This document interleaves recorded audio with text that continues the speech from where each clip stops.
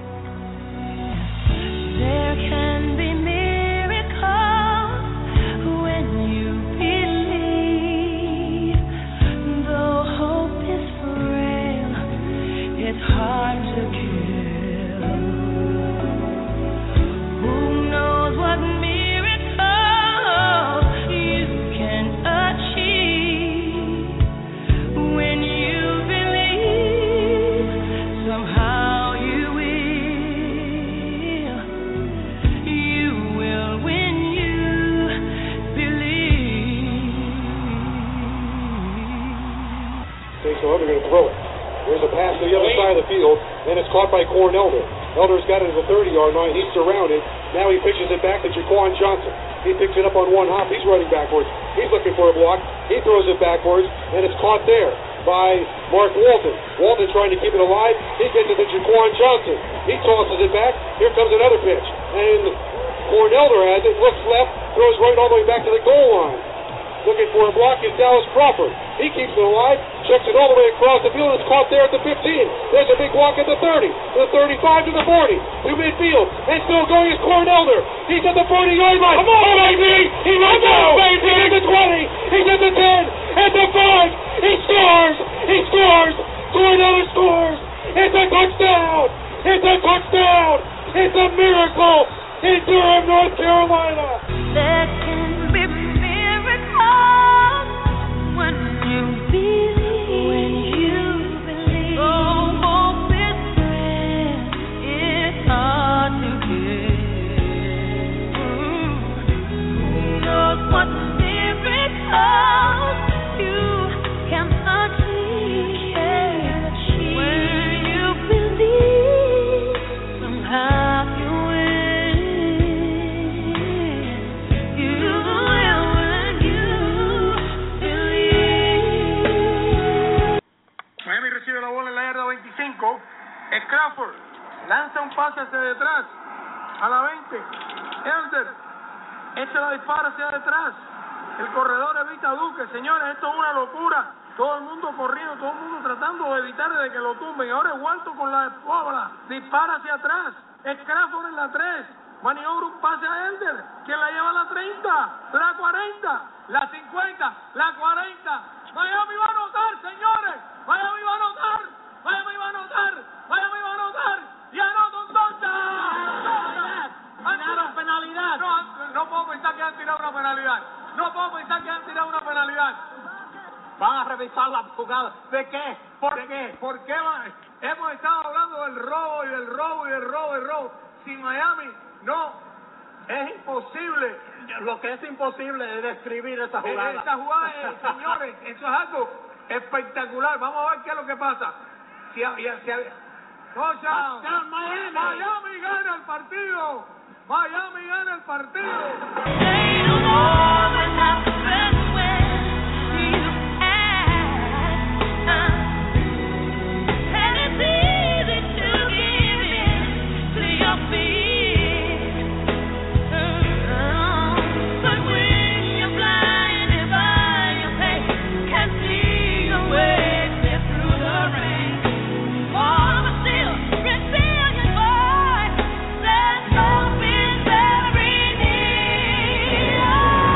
After review, there was never a knee down by any of the runners of Miami.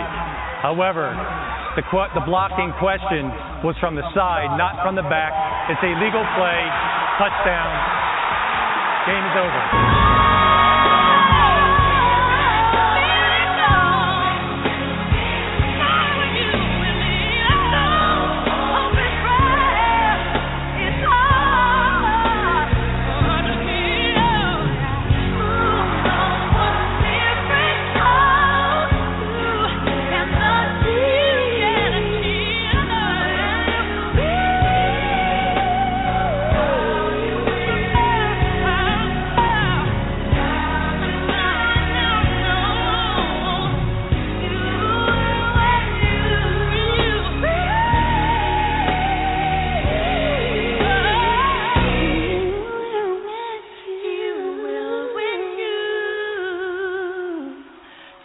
Yes,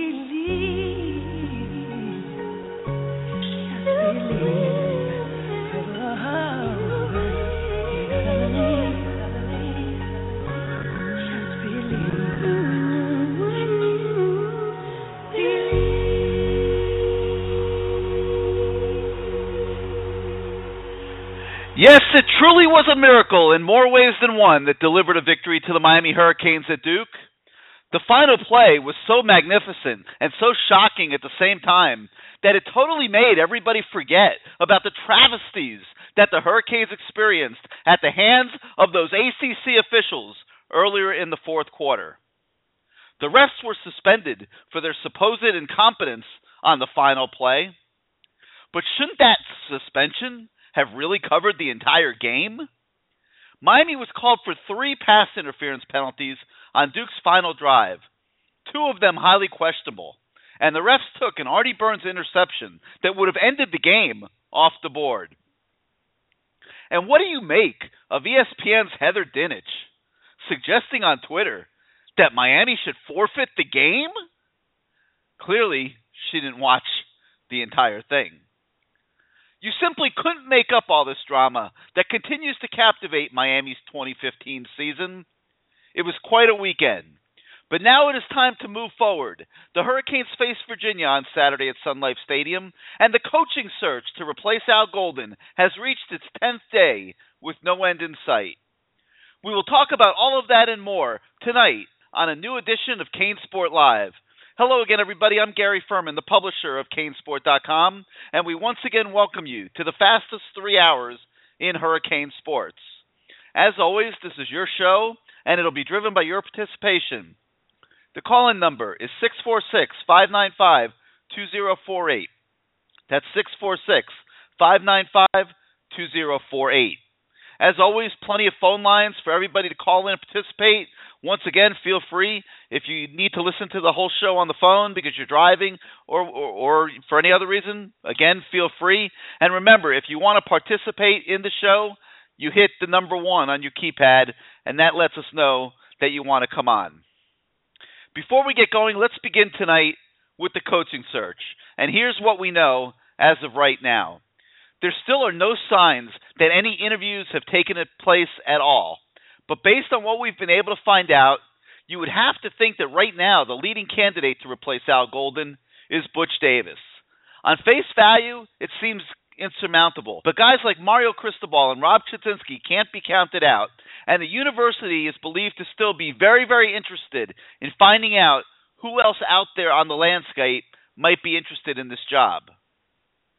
Sources tell me that Davis has the support of several of Miami's most influential boosters, led by guys like tomato grower Paul Damari and Chicago businessman Ted Schwartz, who donated a big chunk of the money for the Schwartz Center a few years ago. Butch Davis also has the support of several former players.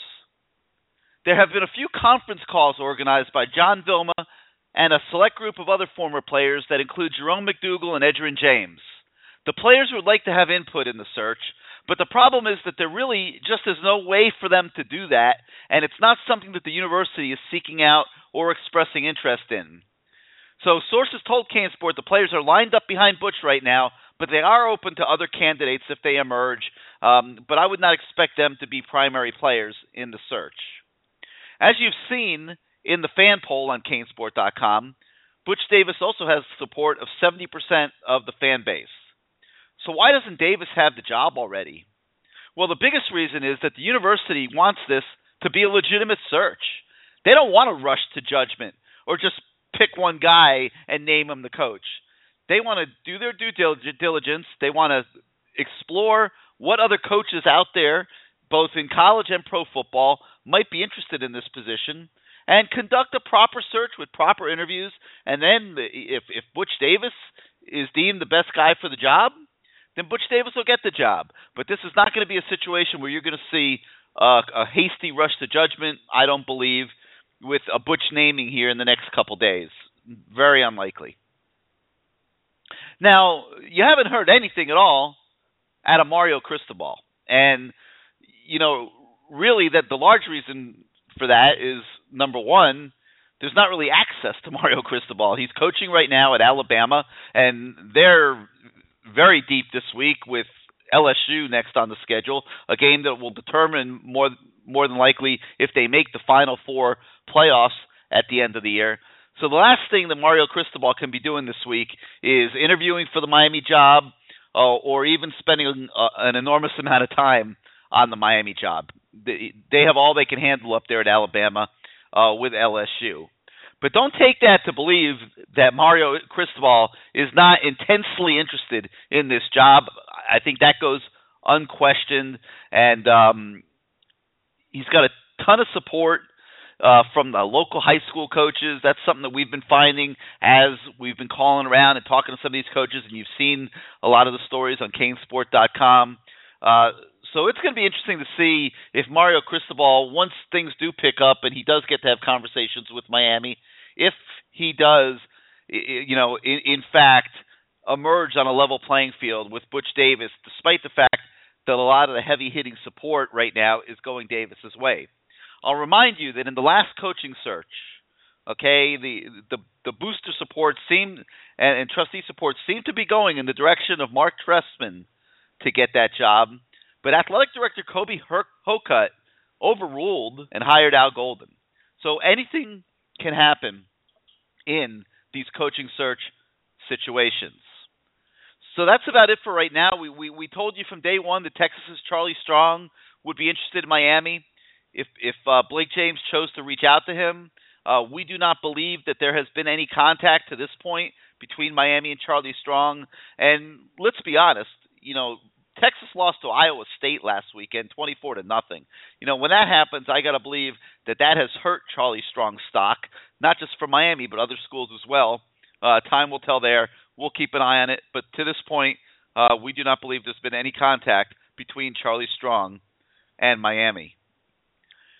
So moving on, as always, we ask the fans on the message boards at CaneSport.com to submit questions and topics that they would like to hear discussed on tonight's show. Here's some of what they came up with. Has the university given a timetable on when it will begin to interview candidates or name a coach? The answer to that is no. But what it looks like to us is that they're spending the first week or two getting all their ducks in a row, figuring out who they want to speak to, seeing who's interested. We got to believe that interviews would begin next week at the latest, right? I mean, you have to suspect that would be the case. Next question that came in, is it strange that there have been no interviews?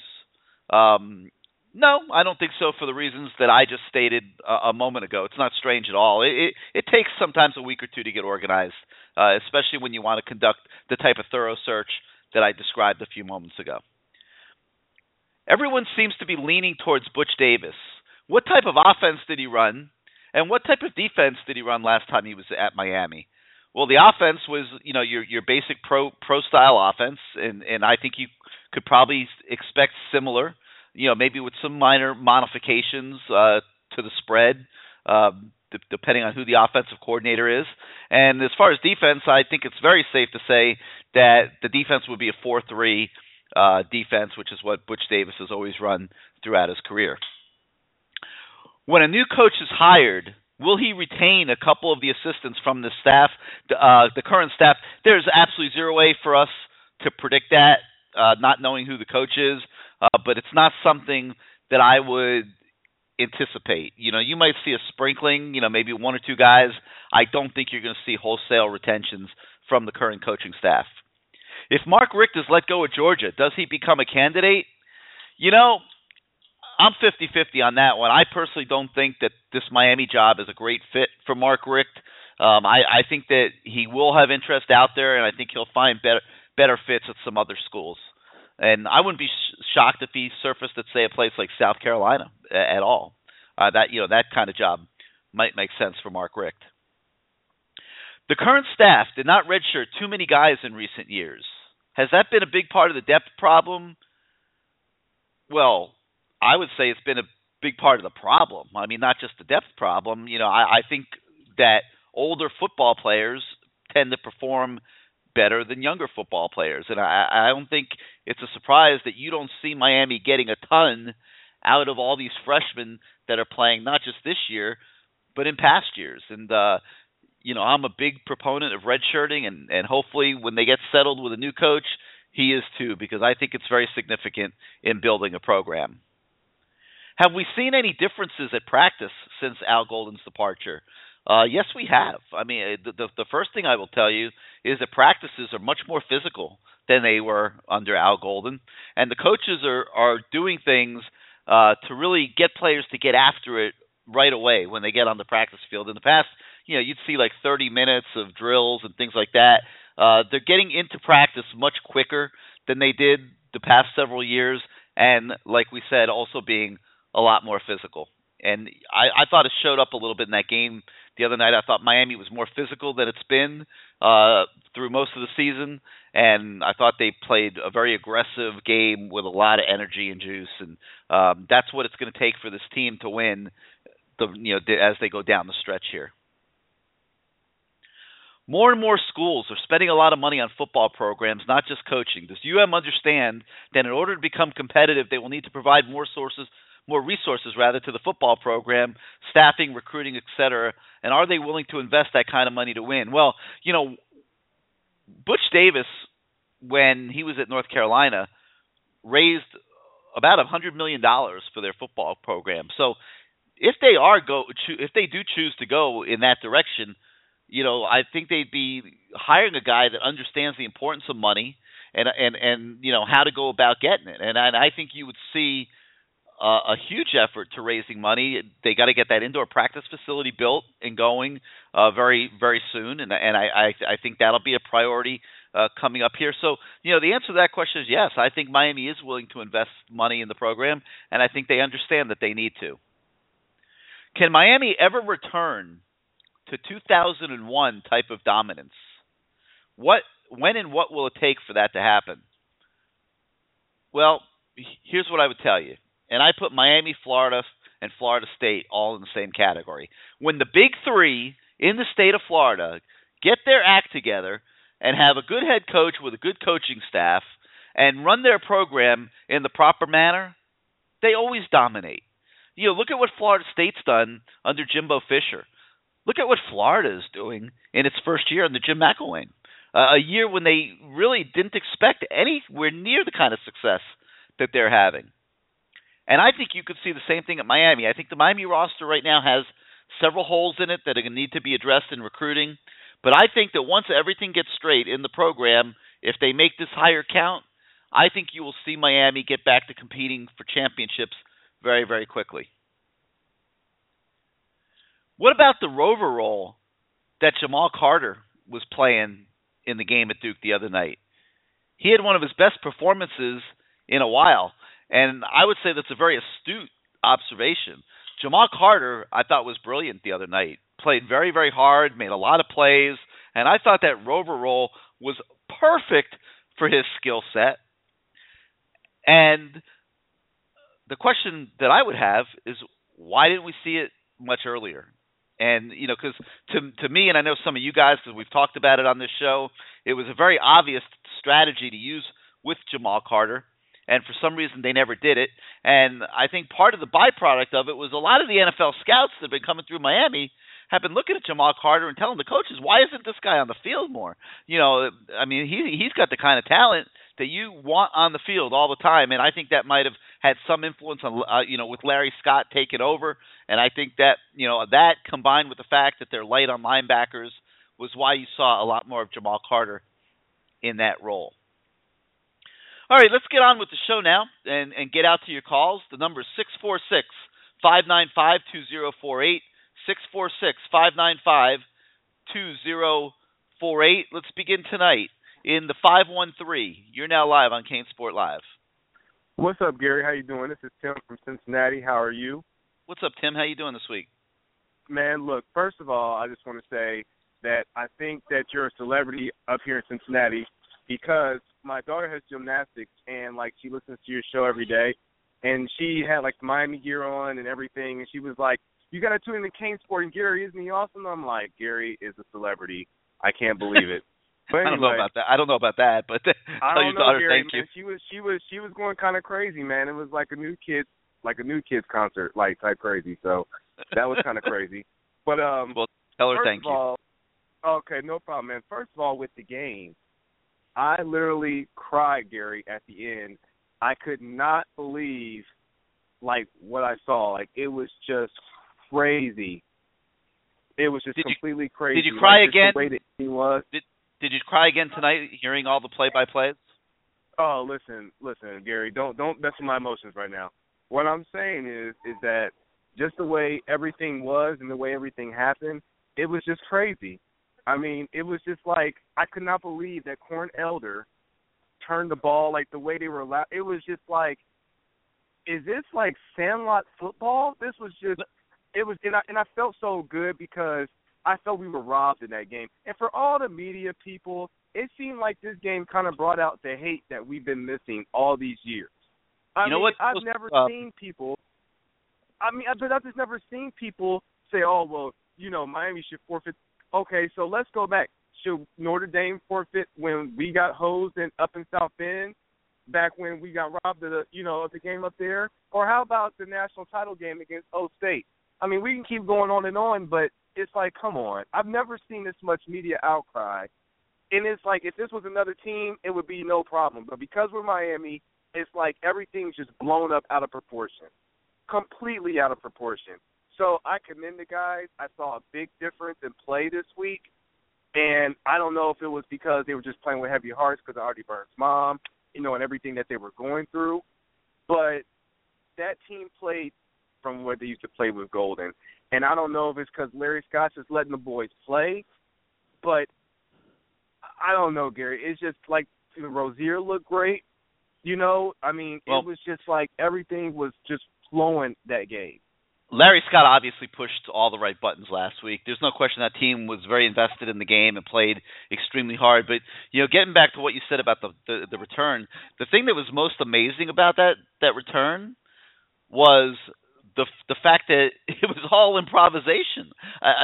Once the ball got in Dallas Crawford's hands and he threw that first pass back to Corn Elder, everything else that you saw in that play was totally improvised. And other than Sheldrick Redwine, flying out of nowhere, blatant. I mean, just blatant, and they missed it. But other than that, it was like poetry, man. I mean, it was like unbelievable. It was like watching a ballet. Gary, my wife came downstairs, and she thought that someone had broken into my house because I was screaming so loud, like a girl. I could not believe it, that it was happening. And I'm just like, they robbed us the whole game from when the quarterback. I thought Juwan Young stopped the quarterback. I never thought he got in. And they gave him the touchdown. Then they called those horrible pass interference calls, especially on Artie Burns' interception. That was just a clean pick. And they called it interception, and I'm just like, come on, man. The penalties are starting to get ridiculous. They were just starting to be ridiculous. And I really did think, like, okay, is the ACC trying to, like, is there like a golden curse on this team or something? Because it's just like we were getting penalties for the most, just stupid things. So I'm glad we pulled that out. I think this will kind of be the lift that we need for the rest of this season. I think that the boys will play harder, and I think they're motivated now. So that's the good thing. So I will tell you that at practice today there was a lot of spirit, and it was very noticeable. And that's what we needed. I think that was a pick me up for those kids. They were going. They've had such a rough road, not just this year, but going back, several years, and the fact that they were able to walk out of there and win that game in that type of emotional ending, I can only do great things for this team as they run out the string here. No doubt about it. Right. So moving on to the coaching search. Gary, now let me ask you this, because you're pretty much on the inside. Most of everything. Do you feel like because of with Butch Davis getting so much support from, like, the fans, the local, media for the most part, and the players, that a lot of candidates will kind of just look elsewhere? Because, like I tell people all the time, I'm like, there's a lot of other jobs, like USC, South Carolina, Texas may open up, Georgia may open up, that, candidates will just say, you know what, let me just go ahead and just hinge my interest elsewhere. I will tell you this: the university wants this to be a very legitimate search. They don't want it to be, Butch Davis or bust. Okay, so they've had an agenda here the first 10 days of trying to position the overall search so that if there are coaches out there in college or pro football that are interested in this job, that they have a vehicle to reach out to the university and that they can make their interests known. And one of the concerns, I believe internally, is that your daughter or something? Yeah, that's my son. He's just come back from football practice. So go ahead, girl. You're good. All right. So one of the concerns internally is that there has been so much Butch Davis buzz, I guess is the best word, and that people around the country might start assuming that this is a slam dunk for Butch Davis, and really good candidates potentially might not apply. And so that's one of the quiet concerns that here in the early stages of the search. But I think that's why you've seen them in a situation where they haven't begun interviews yet, and they're giving people time to express interest in the job. Then they could sit back, survey the landscape, decide who they're going to interview, and go out and do it. Okay, and my last question is this, and this is kind of like the most important for me, is I know they're saying that they're going to be paying the coaches $4 million a year. So with assistants, nobody has said that. Much... Okay. I think the salary of the head coach will be determined by whom they hire. Okay, got you. So would it be okay? So let me ask you this: would it be fair to say with assistants, is there going to be a budget on them too, or is it just going to pretty much be up to, like the coach and here's what I think. I don't think they're going to pay the head coach $4 million, and I don't think they're going to have to. I mean, if you look at the guys, everybody that's on the board right now as a candidate that we know of, and know if some of those guys like I just talked about have emerged. We don't know about them yet, but you're talking about guys that can be hired in the $2 to $2.5 million range.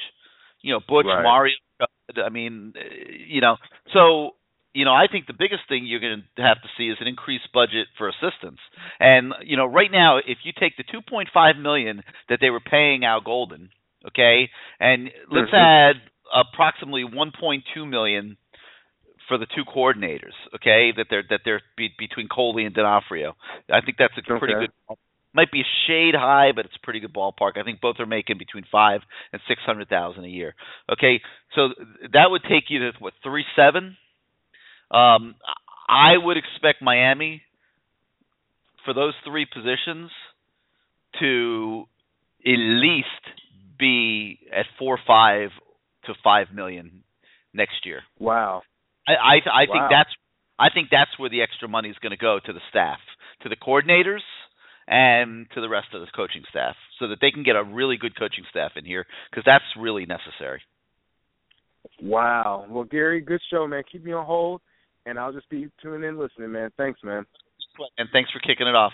All right, the number is 646-595-2048, 646-595-2048. Again, remember, if you want to come on the show, hit the number 1. Let's go out to the 404. You're now live on CaneSport Live. Yeah, what's going on, man? It's Roland from New Orleans. What's up, Roland? Welcome back. I'm good, man. I'm good. I'm not going to hold you up too long, but as I was watching that game, man, you looked at the entire game, especially the fourth quarter. Jerry, man, it seemed to me, I mean, it was just blatant, just terrible calls, just atrocious calls. I mean, the pass interference. I mean, they were just throwing flags left and right. It seemed like every play. And it's almost, this is my first point, it's almost like when you look at college football as a whole, it's like they want it to be, they wanted to be the model of like a Texas or like a, Alabama, with that whole pageantry. And that's not Miami. And that's what I think everybody is. People as the Miami Hurricanes fans gravitated to Miami because it gave kids from the inner city the opportunity to play ball and be themselves and really just create that whole aura. So all the hate, man, just alone. I mean, you had an incident with Kelly, the coach at Notre Dame, getting into it with one of his players. That didn't get any pub. It's just yeah, it blatant. did. It got pub. It got pub, but not like Miami. I mean, you have people talking about it on the Today Show. It was that bad. I mean, people are just they really hate. And people hate Miami. They hate Miami. I think. I mean, you're right, but I think also sometimes, we overreact a little bit. I mean, it was an unbelievable play, and it's no surprise that they put it on the Today Show and Good Morning America, and the bottom line is that it shouldn't have been allowed. I mean, the play should not have been allowed, and so I don't think you can get mad at anybody having that opinion. And you got to understand, it was Miami against Duke. I mean, people aren't watching that whole game. I know, you're right. The game should have been over when Artie Burns took the interception, picked that guy. That should have been automatic turnover. And then when the guy from Duke tried the quarterback sneak, that should have been reviewed. They called that a touchdown. It was just so many just outrageous and outlandish calls, man. It's frustrating. But to get to move forward, you can just feel it, and I don't know. I think all the fans feel it as it relates to if it's Butch, if it's Cristobal, if it's Chud or whomever the new coach is going to be. Just Miami, and they always want to portray about Miami. They got a long way to go. Miami, we got a tremendous quarterback. We just need the right coaching, the right pieces in play to make that next step. I honestly believe next year the team can win 9-10 games easy. I mean, what's your thoughts on going into next year? First of all, I don't have any thoughts. We don't even know who's going to be on the team. We don't even know who's going to be the coaches. I know. You don't know who the coaches are going to be. You don't know who the players are going to be. You don't know who's going to go pro. Who could transfer out. You don't know who's going to want to transfer. You don't know who's going to be recruited. I mean, there's so many things that are still to be decided. We can't even begin to start talking about next year. Yeah, you're right. One other question. As far as the moving forward with I guess we're recruiting. Is that pretty much on hold until the new coach is coming back? No, not at all. I mean, the staff. They're not working as hard on recruiting as they were before. Of course. Let's not kid anybody. But they are keeping in touch with the kids. The kids that are committed, I think, are on hold right now. And when there's a new coach, he'll come in and he'll look at the commitment list and he'll reevaluate those kids. And if there's a couple of them that he wants to release, he will. Well, release isn't a good word, but let know that he's not really in the plans. But a lot of those kids are going to stick. I mean, a lot of them are good players. Yeah, I agree. Well, Gary, man, I'm not gonna hold you up. I know you got a bunch of callers calling in, and again, man, and I appreciate everything you do as far as CaneSport, just everything you do, man. You do a tremendous job, and I know you get a lot of credit from a lot of the fan base, but you definitely need a couple more pats on the back, man. You do a tremendous job, and just keep doing what you're doing. If you just keep doing what I'm listening at. Appreciate you being part of the show. Thank you, man. No problem. Yeah. All right. 646-595-2048. Hit the number 1 if you want to come on the show. Let's go to the 757 now. You're live on CaneSport Live. What's up, Gary? Who's this? It's Kane, man. Come on, you on? Hey, you're right. I should have known. Let me smack myself. All right. No, you good. Good game Saturday. Well, we finally got one. As many times they robbed us, I don't want to hear nothing about that. The Ohio State game, the biggest painkiller ever. Everybody celebrating on the field and the ref throw a flag, man, forget them. Why they suspended them? Well, that's on them. They should have did the job correctly during the whole game. Maybe they wouldn't have went that far. But it was a good game. They did real well. Sir. And can I ask you one more thing? I ain't going to be up here all day. Yep. Is Jimmy, I've been seeing on the site, but I know you got a little more information. Is Jimmy Johnson supposed to be like that, or is that just nonchalant? He has volunteered to be a sounding board for Blake James. And what role he's going to ultimately play will be very interesting. I don't know. And I'm not really sure what's up these days with Jimmy and Butch and Dave Wanstead and these guys. Obviously they all used to be tight, best buddies and all that. I don't know if that's still the case today. I don't know if Jimmy would be a Butch proponent or a Butch detractor, but he has definitely offered Blake James the opportunity to reach out to him and use him as a consultant at any time. Okay, I see. And your boy Wanstead, I'm gonna tell you, Wanstead was all right, but I ain't never liked him after what he did to Ricky in that game. And when we had Isabel down here in Virginia Beach, ran him 43 times against Buffalo. No wonder the man went to smoking weed. I would have went smoking too, and we barely beat Buffalo. Wanstead ain't never been that good to me. But other than that, man, I ain't got too much more to say. I hope we beat Virginia. London does have our number, if I may say that correct. Some way, somehow. That's how he kept his job the last 3 years by beating Miami. But I think we should shut him down this year. Last guy did a good job. Rozier looked great. And for all them fans out there that kept saying we're going to lose without Kaya, y'all can all go to, okay, I ain't got no more to say. Keep me on hold, okay? See you next Tuesday, baby. Take care. All right, Kane. Yeah, I got to agree. The guy I feel bad for coming out of that game is Malik Rozier. My God, what a game he played! It was phenomenal. Talk about turnarounds. Totally the opposite of the way he played against Clemson, and he made big throw after big throw. They kept getting penalties to put them in holes.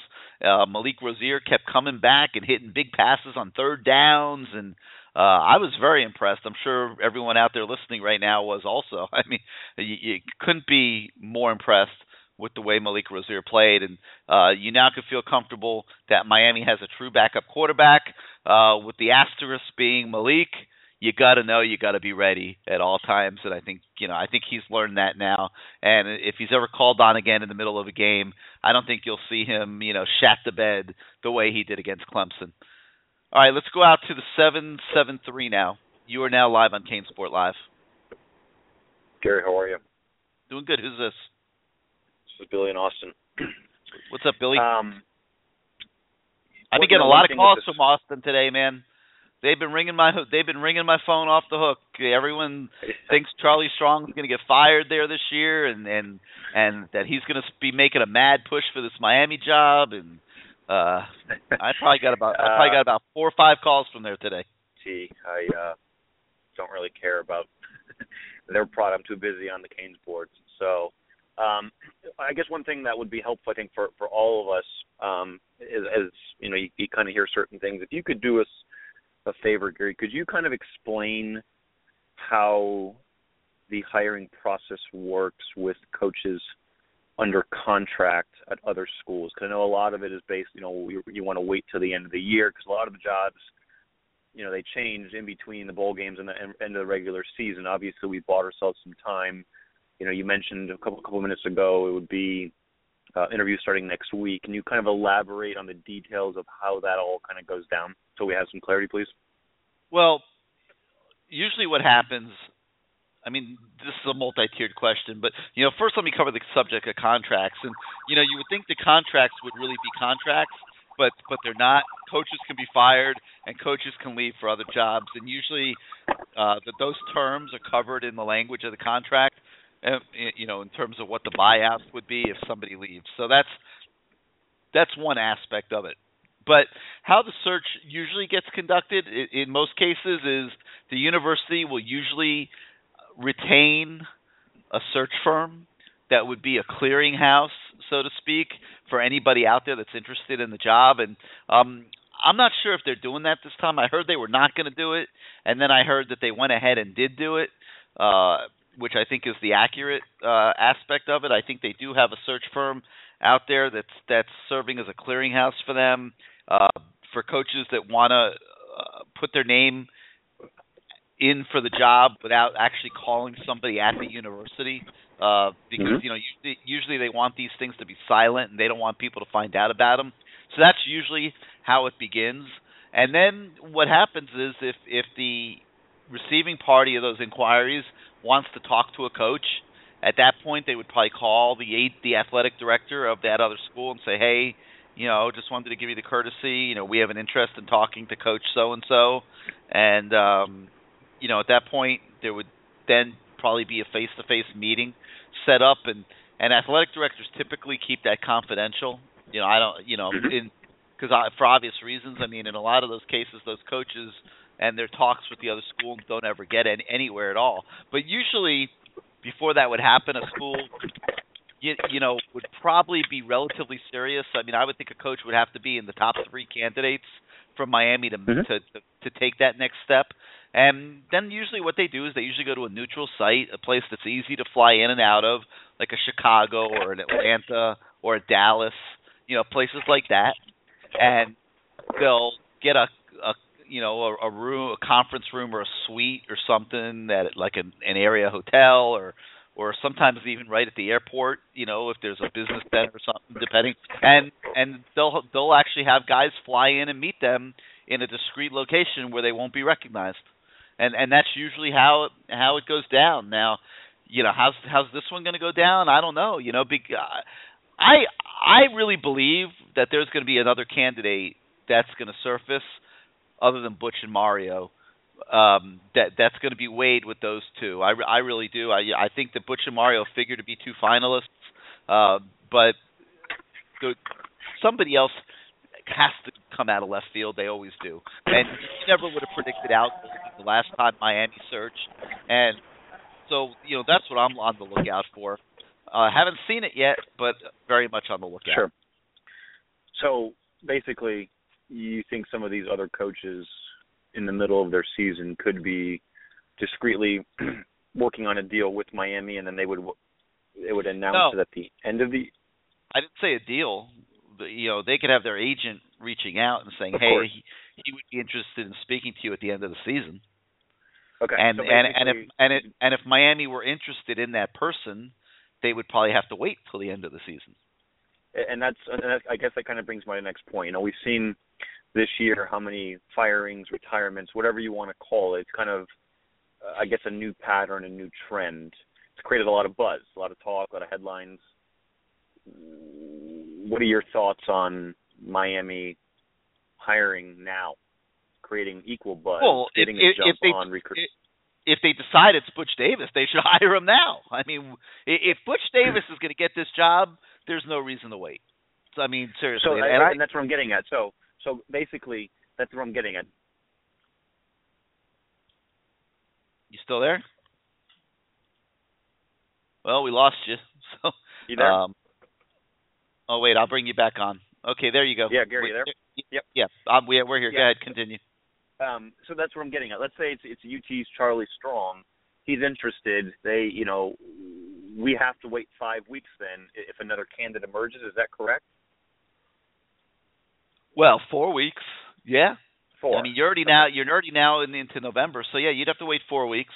If you wanted to hire Charlie Strong or somebody else like that surfaces, you would have to wait. Yeah. But I think what would happen is they would be very, very, very quick and ready to move at the end of the year on that, Thanksgiving weekend when everybody finishes their regular season. I think that they would be ready to move and have those final interviews very quickly and make a decision early in December. Is there a concern from your standpoint about Miami falling in the pecking order? You're hearing the same coaches for all of these open jobs. Not really. What coaches are you hearing for all the open jobs? I mean, that are a factor in this? Fuente, Herman, guys that you say that could emerge that we're not thinking of, or maybe even hearing. I mean, those guys are going to be thrown out there for every job. I agree with you, but I personally don't think either one of them makes any sense at all for Miami. This is a different deal this time around. Okay, you're not handing a coach the keys to a Ferrari here. Okay, this is a program that needs to be rebuilt. The roster is not right, and it's going to take some very good recruiting and some very good coaching. And I don't think it's a job for somebody that's been a head coach for 6 months. I mean, Agreed. This is just my opinion. Sure. Let me move on to the game. I went a little long last week, so my focus is to keep it a little shorter this week. First off, in regards to the game, I think it's embarrassing for the media to watch one play. I mean, quite frankly, if they actually watched the game, they would have understood that the game was over the play before that led to the kickoff. Miami stopped him with no conclusive evidence. Nobody's knocking Duke for not having a good goal cam, and they had no timeouts. The clock runs out. Well, it's not Miami Duke doesn't provide a goal cam. It's ESPN. Well, whoever did, they dropped the ball because there was no, typically all these other games you have a 90-degree goal cam angle. Duke did not have that. For whatever reason, one of their cameramen were not on the goal line, and I obviously don't. And of course, ESPN refuses to address that. So, with the hatred that we're hearing and some of the other callers have talked about, in your opinion, because we've been irrelevant, how much of it, in your opinion, is fear-based that the Miami job is open and it actually is better than they want to admit now? Nah, you're reading too much into it. They're reacting to the play. Nobody watched the game. I mean, let's face it. There's not anybody out there that doesn't have an interest that watches Miami and Duke. Okay, so none of these people that are commenting watched the game. They saw that one play on the highlights and they're reacting to the one play. They have no clue what happened in the rest of the game, and that's why they seem so ignorant. That's they why are. You don't take them serious. Exactly. So I guess here's my. It's kind of a two-headed question, and then please put me on hold. I thought the defense was spectacular, and that's a strong word for what we saw up until for 57 minutes. We gave up 285 yards. We looked with energy. We played loose, passion. I mean, everything that we had been missing. In your thoughts and opinions, what happened to going back to the golden way in giving up those two drives? I mean, was that a Larry Scott thing? Was that just what they knew? Can you elaborate on what kind of led that? Because I felt like if they would have stuck with what they would have done, we wouldn't have. We would have not given up those two touchdowns. Well, I mean, I actually had a long talk with Jermaine Grace about this subject today because. Yeah, it was pretty damn noticeable how much harder those kids were playing. And, I mean, Jermaine Grace had 17 tackles in that game. I mean, that was one of the most spectacular linebacker games that Miami's ever seen. I said, Jermaine, what was up? Why all of a sudden were you guys playing with so much more energy and intensity? And he admitted it was the reason they were playing. He felt like they were playing for Artie Burns and his mom, and they were playing for Al Golden. And, the thing that I struggle with is how can you not have a sense of purpose for any game in a season, particularly early in the year when you've got a clean slate, you're hopefully going to play for championships if you're any good. There's something wrong with the overall program. I'm telling you, to be honest with you, because the fact that these kids needed somebody's mom to die and their coach to get fired to feel a sense of purpose to play as hard as they played, and they played harder than you'll see in any game other than maybe Florida State. I mean, they were unbelievable. And they were, but the message early in the game, the pregame speech was let loose, and I think a lot of that led to 24, whatever it was, penalties. But they played loose. They didn't look like robots. They didn't look handcuffed. Yes. They looked like South Florida kids that were actually being used to their strength compared to a system. Well, one of the knocks on Al Golden was that he might have had his team a little too uptight at times. They look how tightly wound that game with all the penalties. It demonstrated how tightly wound Al Golden had them. And yeah, but let me tell you something. There's no coach that's going to condone 200 yards in penalties. They were a little. They were. Let's be honest. They were too loose the other night. But Gary, they were too loose, and they had way too many penalties. They have Larry to find. Gave him 6 inches. You got to strike a balance. Larry gave him 6 inches because they were so tightly wound under Al. They took a foot. Yes. Was it bad? It was, but it was almost refreshing to see them just playing football. My second follow-up question, and then I'll just put me on hold, please. I'm not even going to talk anymore. How is Mark D'Onofrio adapting to Larry Scott? Please put me on hold.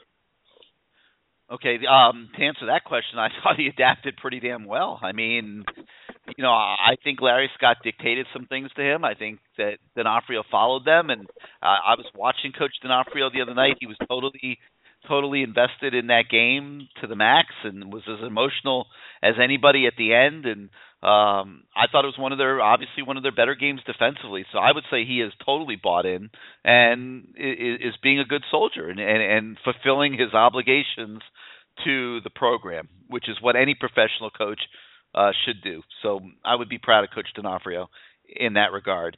All right, 646-595-2048, 646-595-2048 is the number.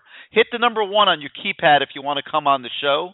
And now let's go to the 850, where you are now live on Live. How you doing tonight? Hello? Yes, sir, that's you. Hey, it's Omar.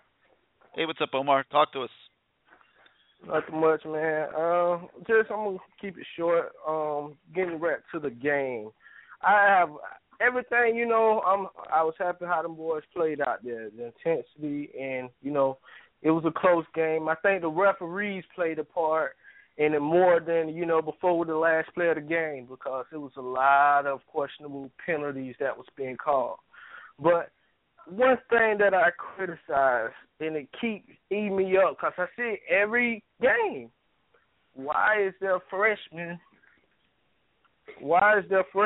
still playing on special teams? Every time a player is called back for a touchdown, it's because of freshman. Of a freshman screwing up. I totally agree with you. I agree. Those kids aren't ready to be out there. It was Cajun, but the game before this one, and now it was who it was pushing the back. You said it earlier. Redwine. The guy that it was Redwine. Yeah. Yeah, and he's a great athlete, and he's going to be a good football player. Yeah. But he's not ready to. He's not ready for it. Yeah, he's not ready. AC special teams. I think what Golden was doing with these players was calling them to play special team. Saying they're gonna get playing time, and then feel like special team is like give them playing time, but not really get playing time. So they feel like they really doing something, but it's screwing us up. It's been screwing us up, because you get those guys out there and they don't know it's like they don't know yet. It's like they still trying to keep up with the game, and they making mistakes, and it's critical ones, because the same two, what's the guy ran the back, that ran the touchdown back? Cornelder? I think Cornelder, he had two touchdowns brought back by freshmen that the games before, the two he ran back, it was because of freshmen messing up on the field. So it's like it really just it just makes me just scratch my head, like, why do you keep putting these guys out there? They're not ready. But going on, my next question, did you see the video of Coach D when they was talking, and the guy asked him about the energy level of the players from last game, and he I feel like he was trying to take up for Al with his response, because he was like, well, they bring energy every game. I've been seeing this. They've been doing this the whole season. I think he said something like that. And I'm like, what? What have you been watching? Like, it hasn't been the same energy, but I just took that as him trying to, say that ain't much changed since, he trying to stick up for his guy with that question. Of course he's going to stick up. That's his best friend. Yeah. I just looked at that. I just found that one funny. And another question. Do you think Kyle would be back for this game? He was at practice today. He has not been cleared for contact yet, but I got to believe that he will be this week and that he'll be the starting quarterback Saturday. Yeah, I think we need him back.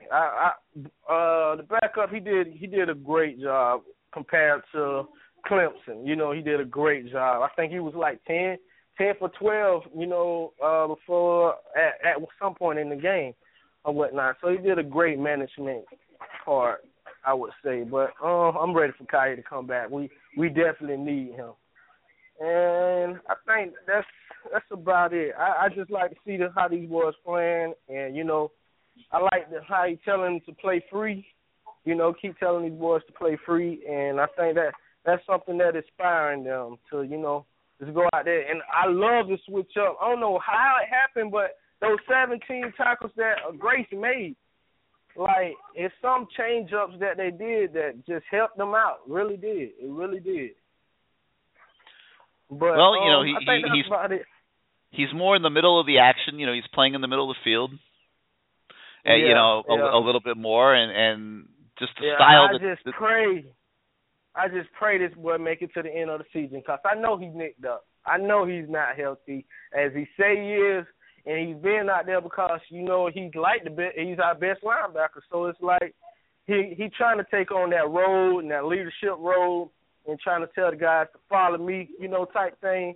But I know he's not that healthy as he's, you know, even though he put up 17 tackles, he's not that healthy, and I hope he make it through the season.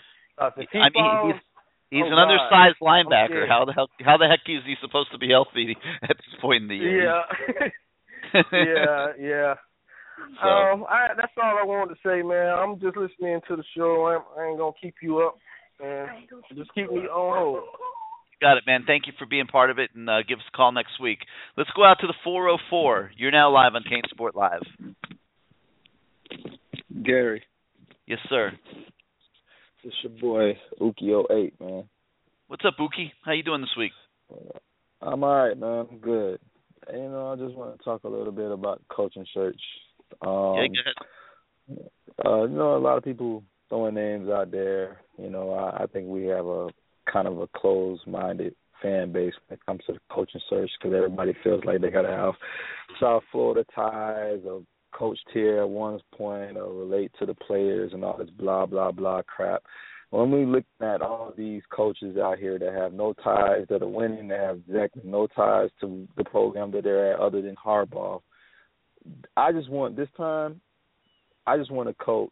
We get coaches that can go buy the groceries all the time. They can recruit. They can do this. We've been going through that for the past 3 coaches or whatever. I just hope that we get a coach that actually can go buy the groceries and cook the dinner. I'm tired of substituting quality for quantity, and that seems like everybody wants to continue to do that, especially if you're talking about hiring Mario Cristobal. I mean, yeah, he's a great recruiter, but what does anything about him that says he knows about developing talent? Nothing at all. If he couldn't recruit at Alabama, trust me, he wouldn't be there. So my whole thing is, you know, everybody's yelling, oh, we want this, we want that, we want Butch.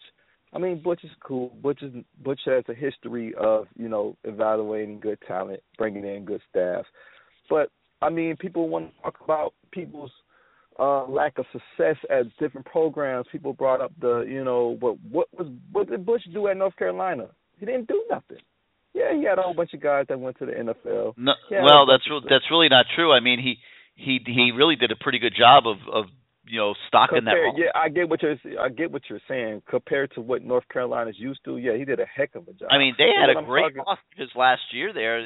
What happened was but that Gary, that goes back to my point. People want to talk about the talent was there, but we're talking about winning. We just fired a guy because he didn't win. Butch didn't win enough to me at North Carolina. He didn't win much when he was at. He didn't. I mean, let me put it this way: if you want to knock Butch, then you're very fair in your comments. No, he didn't win more than 8 games. That's what I'm saying, because he was not a very good game day coach. That was the knock on him. So my whole thing is, if we bring him back, if we were so happy to bring him back, are people ready to go through that again? That's what I'm saying. Like, everybody thinks if we hire Butch, that's going to bring us back to glory. But what if we bring him back and it doesn't work? I mean, we're the only fan base. We're the only fan base right now. That's what I'm saying. We're the only fan base that's banging down his door. I mean, maybe UCF might go out, may take a run at him, but that's UCF. We're Miami, and we're the only fan. To me, like major program that's looking for a new coach right now that's hollering Butch Davis for something that happened maybe 15 years ago. And to be fair, he put that team together, that 0-2 team, but he didn't coach it. You know what I mean? It was Larry Coker, and the rest of that staff. Butch wasn't here. I mean, you can say, oh, yeah, if he was here, he would have won, but we don't know that. So my whole thing is people, need to kind of open their minds and not just say Butch, because we might get what we asked for, but we might not like the end results. That's my whole thing. Butch right now is commentating for ESPN. He's not coaching. And we're the only people that are begging for him to come. I just want somebody that can put a staff together, a quality staff together, evaluate talent, and can develop it.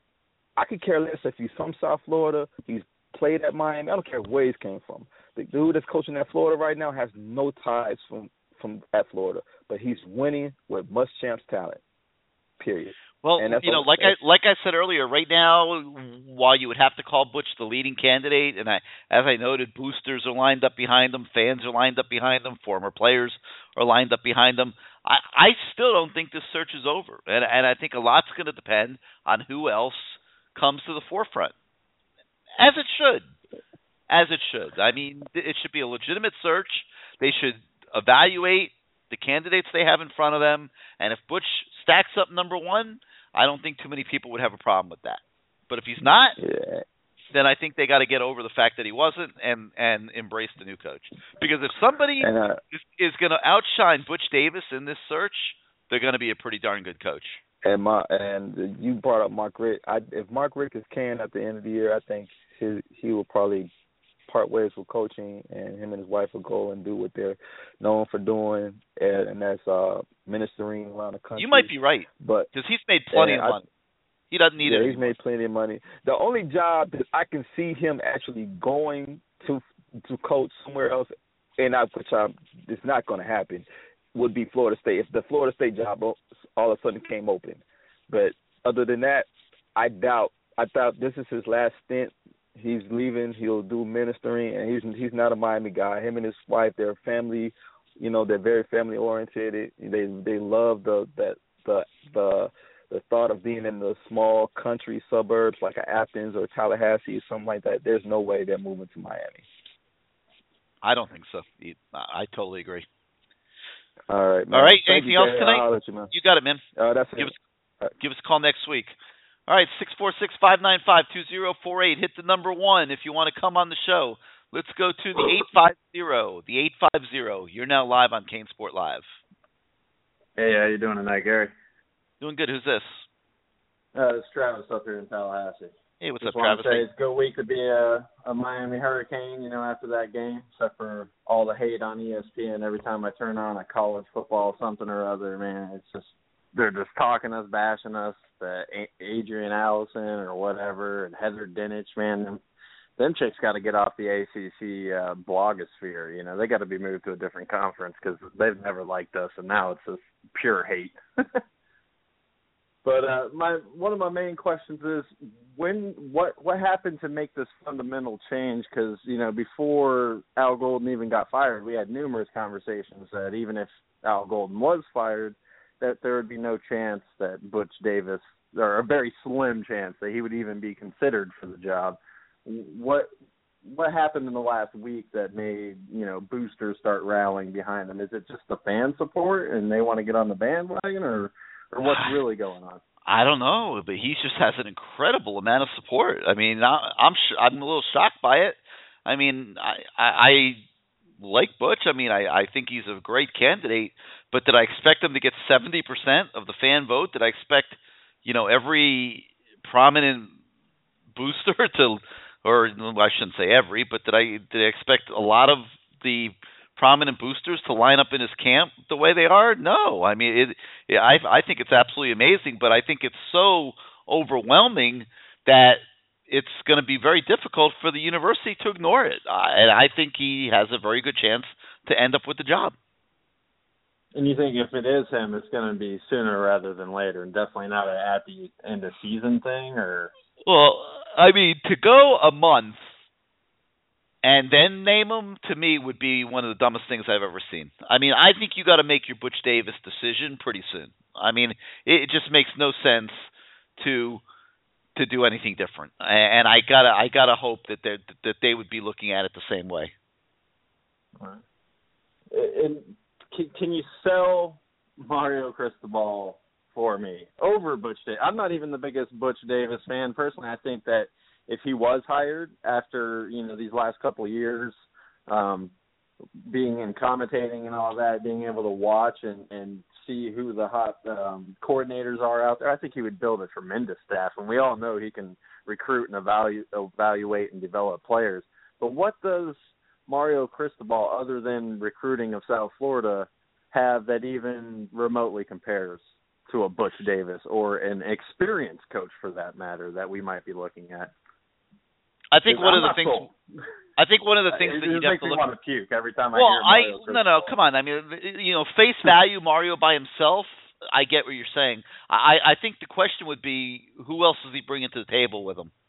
I think he's got to come in with a pretty powerful plan, and I think he's got to have a pretty good lineup of coaches that are going to come in with him to justify that hire. And I'm sure he understands that. I don't think he's matching himself one-on-one against Butch Davis and saying I'm going to win. I should win. But I do think that it's not inconceivable that he could put together an overall plan that includes several very good coaches and present that to the Blake James and the committee who's supporting him and be a very viable candidate. Is this search, you say that, that of course we want to get it done sooner rather than later. What about the Pagano situation? Somebody like that that's in the NFL, is that even a consideration of waiting that long before they can start interviewing somebody?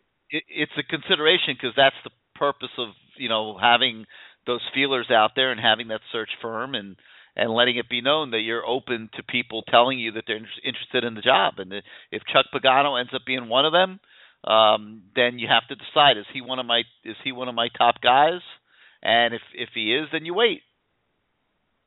Okay, so that's how that situation would work out. You're not going to wait unless he's really your guy. I mean, let's be honest. I mean, you could do all your preliminary work and everything and make it. Is this guy one of my top two?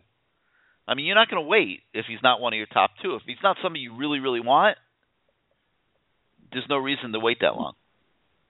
Right. And, you've mentioned it a couple times, but could you throw out a couple left fielders, man? Because, we all know the Herman and the Fuente, and, we're all pretty sure that's not going to happen, because of inexperience. But who are some of the other ones? And you said D'Antonio a couple of weeks ago. I'm not too thrilled about that one, but is there – well, I mean, that kind of guy. Tommy Tuberville would be one that would come to mind. I'm sure he's going to apply.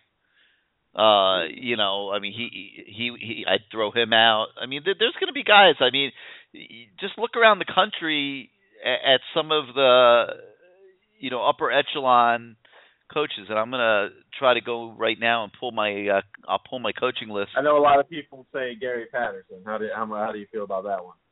That type of guy, yes. Do I think that he is going to be interested? Not necessarily, but that type of guy, absolutely. He's been at TCU, done a phenomenal job there, and might feel, hey, I have a better chance to win a national title at Miami than I do at TCU. And I don't think it's going to happen with him, but I'm just saying, that's the type of guy that might be interested. I mean, when you look down the list of coaches, the guys that are making $4 or $5 million a year, they're not going to be interested in this job. You got to go down to the next tier, and even like a guy like Gary Patterson, he's making just under $4 million at TCU. He doesn't figure to be a candidate for the Miami job. But the type of guys that might express interest, maybe a Mike Gundy at Oklahoma State. Maybe a Butch Jones who's at Tennessee, but I think he might get the Virginia Tech job. Okay. Guys like I was thinking that Rich Rod Chris would be Peterson, Virginia Tech. Just throwing, Rich Rodriguez is an obvious guy who might express interest. I personally think he would be the perfect, other than Butch Davis type person. The only thing that I could, and all the callers after me are going to hate on me for it, I can agree his 3-3-5 sucks.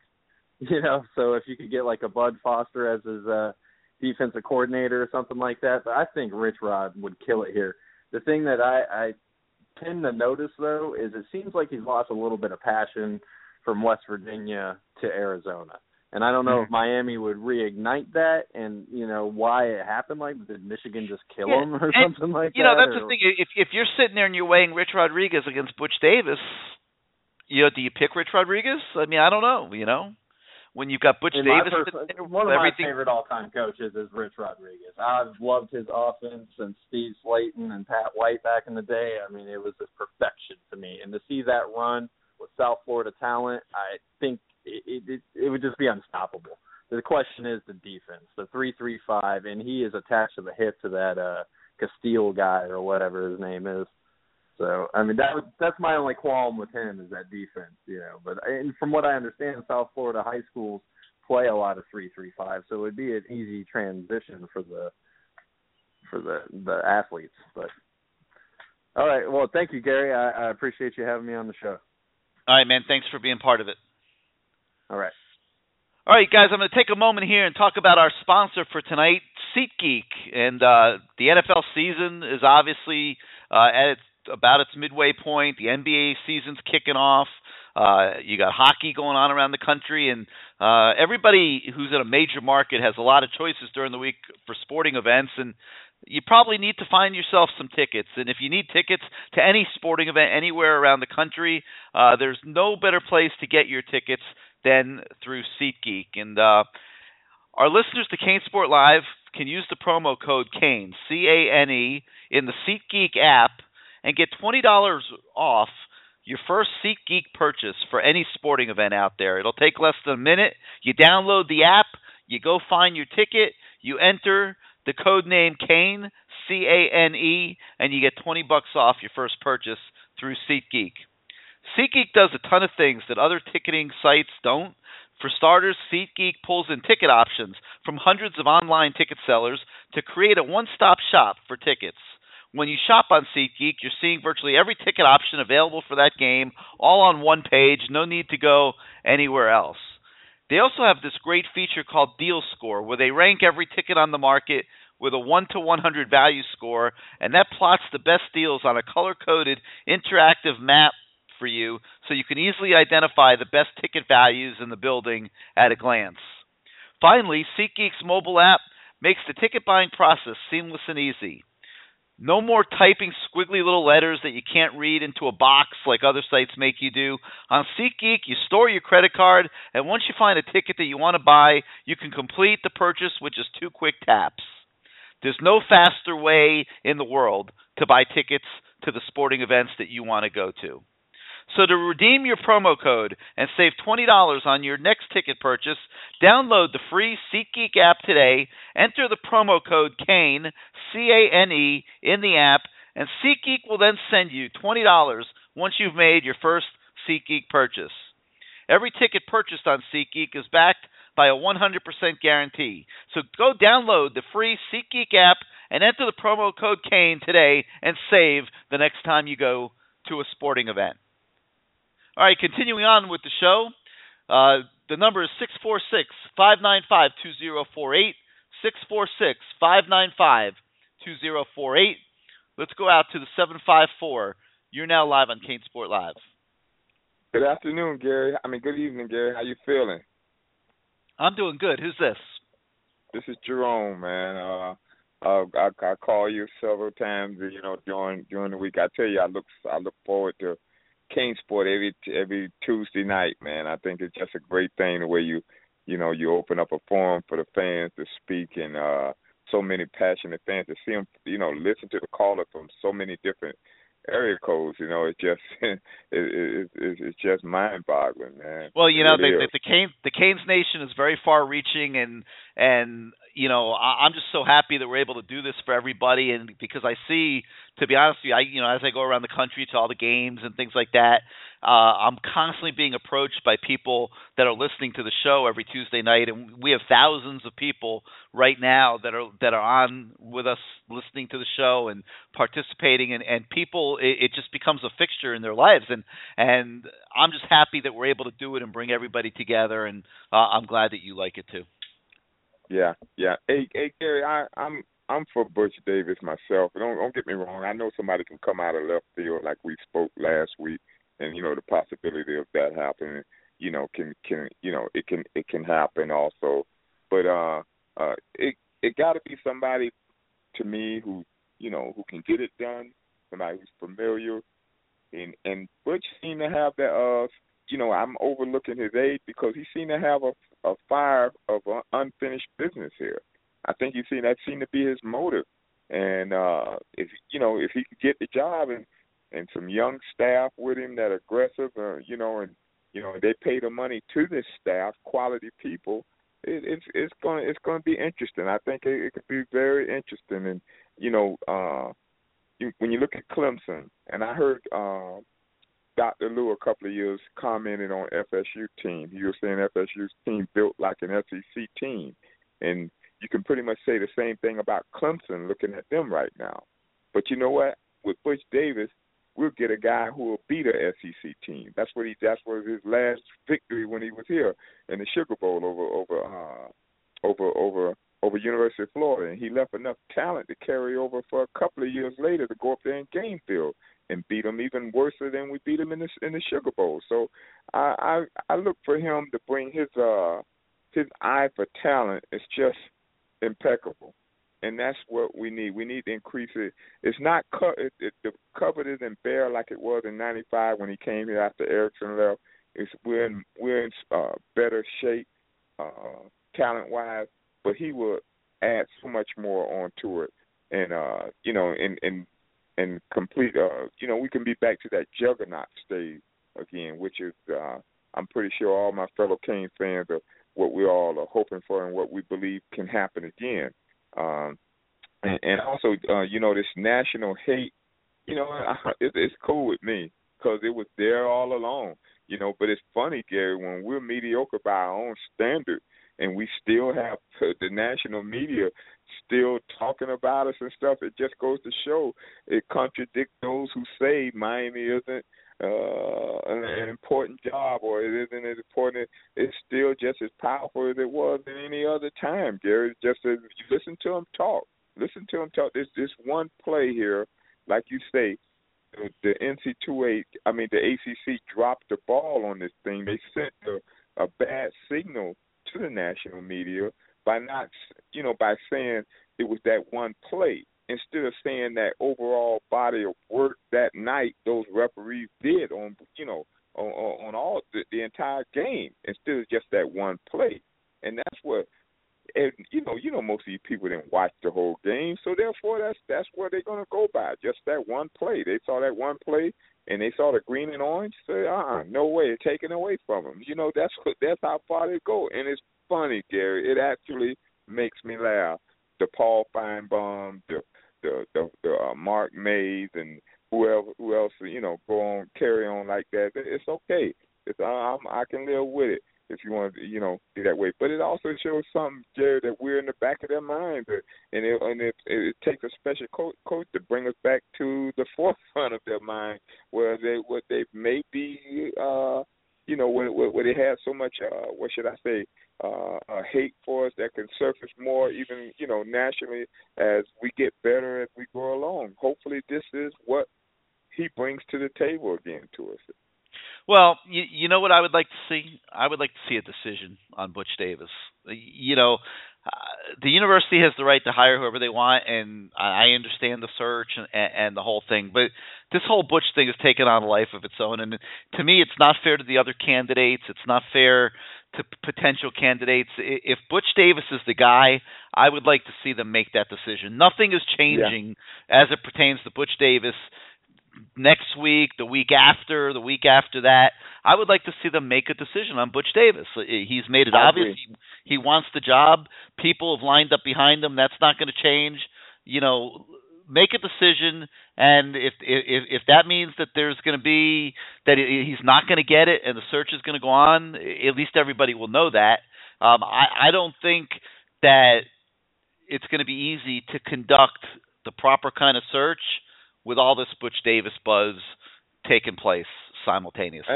And Gary, by the same token, that it's going to be hard for them to, to release him, basically not to consider, to dispel the him from out, kick him out of the running for the job. It's going to be very hard for them to do. Yeah, that. Don't leave him in there for a month if he's not going to get the job. Yeah. If you just don't want to go in that direction, say, look, we just don't think this is the right direction for the program. Butch, thank you for being interested, and then let's get on with the search.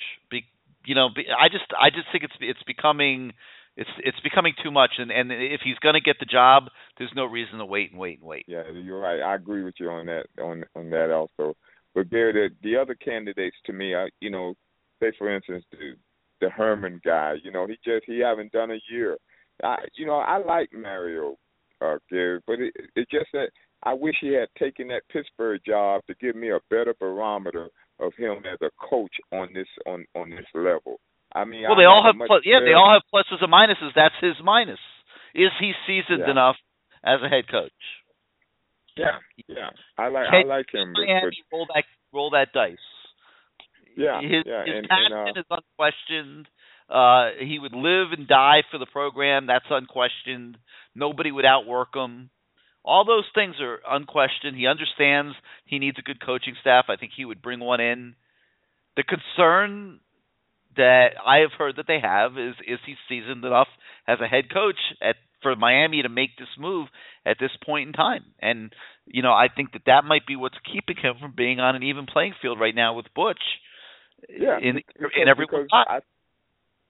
Because I feel that the game day thing that was rumored that was on Butch, I think Butch lifted that off his head and gotten that out the way. I think he is a game day coach now.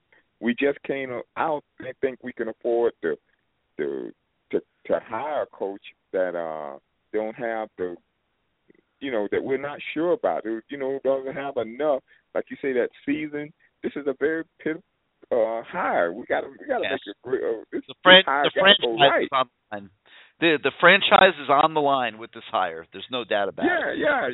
We're at a crossroad. We have to have a guy who can handle it. It can't be no ifs, ands, and buts. We can't be having this guy coming here saying, well, he got to get better as a game day coach and all that. We just did that with Golden.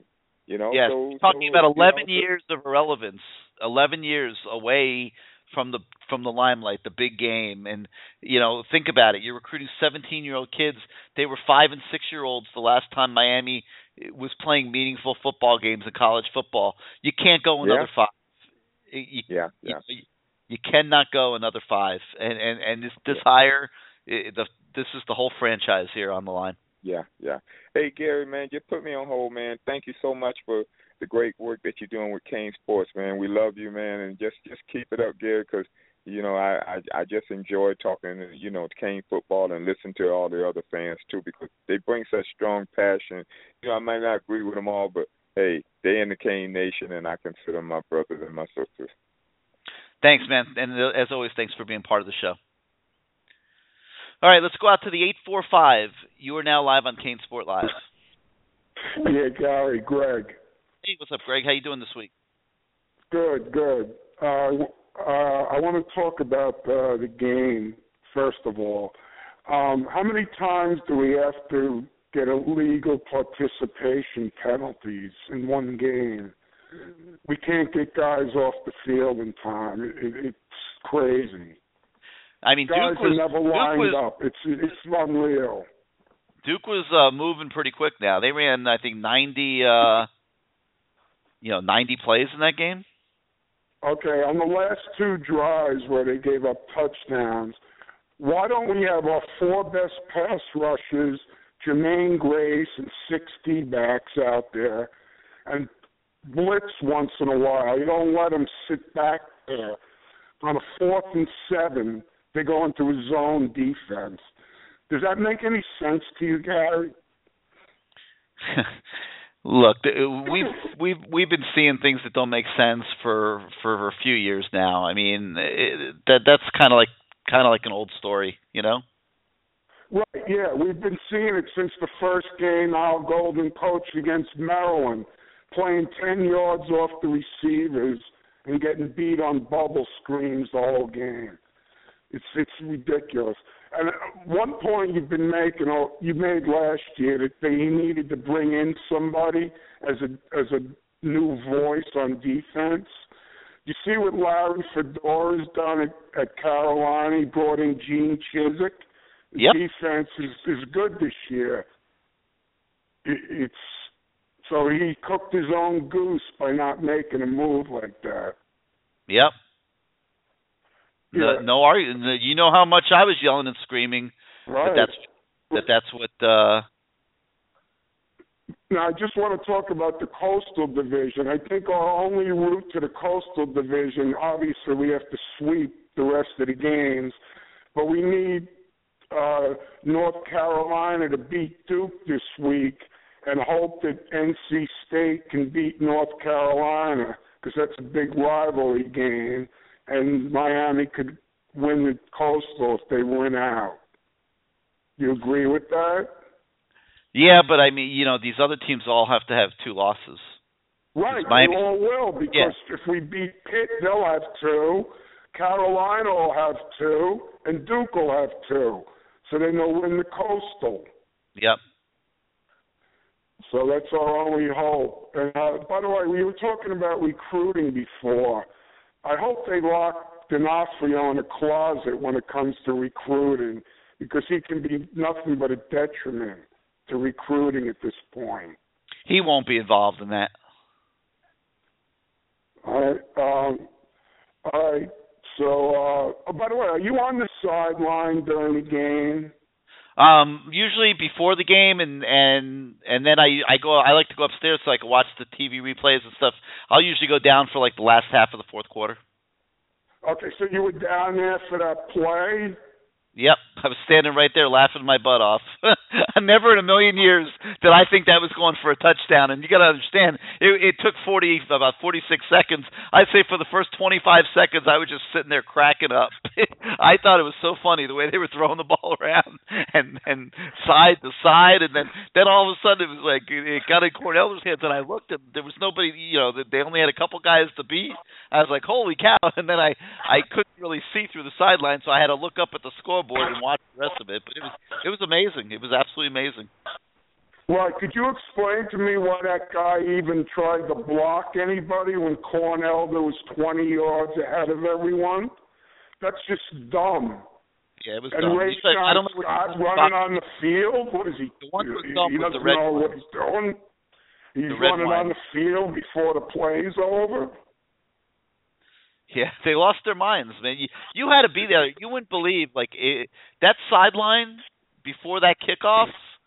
I was worried for those kids, man. I'm telling you, they were done. Those kids had lost it. There's helmets smashing. They're in the referees' faces, and it was bedlam on that sideline before that play, and I'm telling you, thank God it happened, because it let them get out of there with everybody intact. Right. Okay, I got one last quick point. Butch Davis, does he still have any real relationships with any high school coaches? Because they're probably obviously a lot of different coaches down here now than there were when he was there. Mario has all the ties to the high school coaches. No now. question about it, and that's why it can't be Butch. I don't think it could be Butch by himself. I wish somebody would get all these guys in a room seriously and get them all working together, because they all bring something different to the table. Butch brings certain things to the table. Mario brings certain things to the table. To me, the perfect storm would be Butch and Mario working together. And I just wish that somebody would get these guys in a room and make that happen, because that would be the best thing for the program. Was Cristobal on Butch's staff as a graduate assistant back then? I'm trying to think if I believe it was Coker that when Cristobal was the graduate assistant. Oh, it was. Okay. All right. Yeah. Okay. Could you keep me on hold, please? Thank you. Anytime, Craig. Thank you, as always, for being part of the show. Okay. All right, 646-595-2048. Hit the number 1 on your keypad if you would like to come on the show. Let's go out now to the 985, where you are now live on CaneSport Live. How you doing tonight? You with us? You there? Yeah. Sorry about you that. There? Yeah, there you go. The board was acting up a little bit, but you're all set now. Who's this? Hey man, Spiker for life. How you doing? Hey, what's up, man? Talk to us. Man. So I'm sitting there watching the play, screaming my head off, probably louder than I've ever screamed before in my life. All of a sudden, I get 4 hard knocks on the door. I open the door. There's 2 SWAT team members, members of the local police here, and a detective walking up the stairs, wanting to know if there's some kind of disturbance going on in my apartment because I was making a scene from somebody upstairs. So that's just a little story I wanted to share from this past Saturday night. Definitely probably one of the craziest plays in college football history, if not the craziest play in college football history, from the most atrociously officialed game in college football history as a whole. None of these people who are talking about that last play and talking about wanting Miami to forfeit the game had any interest in that game whatsoever, other than that last play. There was no touchdown at the end. The pass interference calls down the stretch were pitiful. I could go on and on about the officials that night, and the way it's being portrayed in the media is okay, they missed some things on that last play. Go back and take a look at the whole body of work. And that's what I said earlier. Nobody watched the whole game. Nobody. But yet they're on air screaming and hollering about, on the Today Show about how Miami created grand larceny. Are you kidding me? I mean, give me a break. It's just laughable. It's funny, and it goes to show just how scared I think people are on that side of it. I disagree with you. I think people are so scared of Miami becoming the juggernaut that we could be again, because I think in today's day and age, you've got so much invested in so many other conferences and programs that, Miami's just kind of out there in the wind, we're off on our own out there, and I think there's something to that. I don't know. What are your thoughts on it? Yeah, I know you said no, but yeah, I don't buy into all that. You don't buy it? No. Okay. Well, I disagree with one thing. A caller earlier made a comment about the kids playing harder. I mean, I do agree with that, but I don't think that's got anything to do with. Somebody mentioned D'Onofrio, because watching that game just made me want him to go even faster. Look, all this mass substitution junk that we've seen for the past 5 years. It was Larry Scott that lit the fire into the kids, and probably all the stuff that they've gone through the past week. That's what we saw the emotion from. But it was emotion under the same D'Onofrio system that failed that we saw for the past 5 years. Illegal substitution penalties all over the place, because those kids were trying to get from the far hash mark across to the other sideline, making their substitutions, these mass substitutions on this defense that he's trying to call, which is just absolutely ridiculous. I was screaming at the television every time they tried to pull that off. We must have gotten probably 5 or 6 flags on it in the second half. It's pitiful. I mean, it's just pitiful. How can you not look at that on film at the week after and say we got to change something? How do you not do that? Well, the first thing I'll say is I think that because Duke was running so many plays, that there was a concern of guys being tired, and I was seeing. I mean, they looked tired at certain points there in the fourth quarter. Guys like Chad Thomas, Muhammad, they were having to rush the passer an incredible number of times. So I think that had something to do with it. But do you think that it's worse? Do you think what's worse, them being tired and maybe being a little bit winded for a play, or getting flagged because we can't? I mean, they were substituting 5, 6, 7 guys at a time. I know they gave up a lot of free yards in that game, no doubt about it. I mean, geez. If you can't get off the field, you can't get off the field. field from the far hash, you know. But that's the kind of pressure that offense puts on defenses, you know. I guess so. I mean, you know, as far as the coaching search, I think you're right on the money. Look, if we're gonna hire Butch Davis, come out and say we're gonna hire Butch Davis. Do it. You can't. What's that? Yeah, do it. Do it in the next week if you're gonna do it. But you can't say you want to have a search and then have, as you said, have as much support and as much fire and steam behind the Butch Davis thing. How you gonna have a search? You know, a true search. You know, if you've got that elephant in the room of okay, we'll get to Butch later, but we want to interview right now. You know, it just doesn't make any sense. You know, hire Butch now. You know, if that's the direction you want to go, like you said, I'd love for them to get Butch and Dorsey and Keanu and all these guys in a room and Cristobal in a room together and try to get them to all work together. That would be insane. But you know, you gotta make your decision. You know, on Butch now within the next week or so. You know, and either do it or let it go and move on. I mean, that's just my opinion on it. But just the other thing I want to say, Gary, was Virginia coming up. You know, with all the noise after the Duke game, man, pack Sun Life. I'm gonna say it again. I know I've said it the past couple weeks. Pack Sun Life, man. Make a statement. Everybody down in South Florida that can get to the game, that has the means to go to the game, get out to the stadium. Pack Sun Life. Show your support for these kids. And Larry Scott still got a chance to win the Coastal. Don't control our own destiny, but you never know what could happen in the conference. Who knows? It could be sitting in the ACC championship game at the end of the year. You never know. So. Yeah, kid. Wouldn't that be great? Play Clemson again. hey, look. I mean, to me, it'd be a different team playing them. Hey, look. You definitely want to try. You definitely want to try to get there. I totally agree. But I'd be lying to you if I told you I was looking forward to another Clemson Miami game this year. That first one was pretty brutal.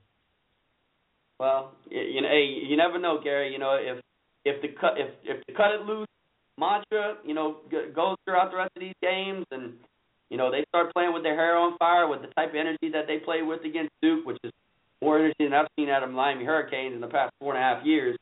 If they play like that, who knows what could happen? Who knows? So we'll see. You got it. All right. Hey, thank you for being part of the show. Okay, thanks, Gary. Appreciate it. Yep. All right, let's go out now to the 786. You're now live on CaneSport Live. Hey, what's up, Gary? Doing good. Who's this? It's Joe. I'm a Butch Davis guy, right? Everybody want to try to bash Butch Davis in one way or another. First of all, he's going to bring the fans. He's going to get the recruits. Okay, they quick to jump on him about North Carolina, right? The one thing about North Carolina, right, he always had a defense, but he just didn't have the offense to match. And think about it, Gary. Go back and look at the film. Go back and look at the tapes. Every year, Butch had somebody missing, major players missing off his team. The defense was fire, and yet and still they find a way to beat us almost every year with Butch Davis gone. It's like, I was reading it on another site. Butch Davis said he already got a coaching place and staff. And the room owner. All right, first of all, slow down. You guys are reading too much of people's bullshit, okay? I mean, he hasn't said a word.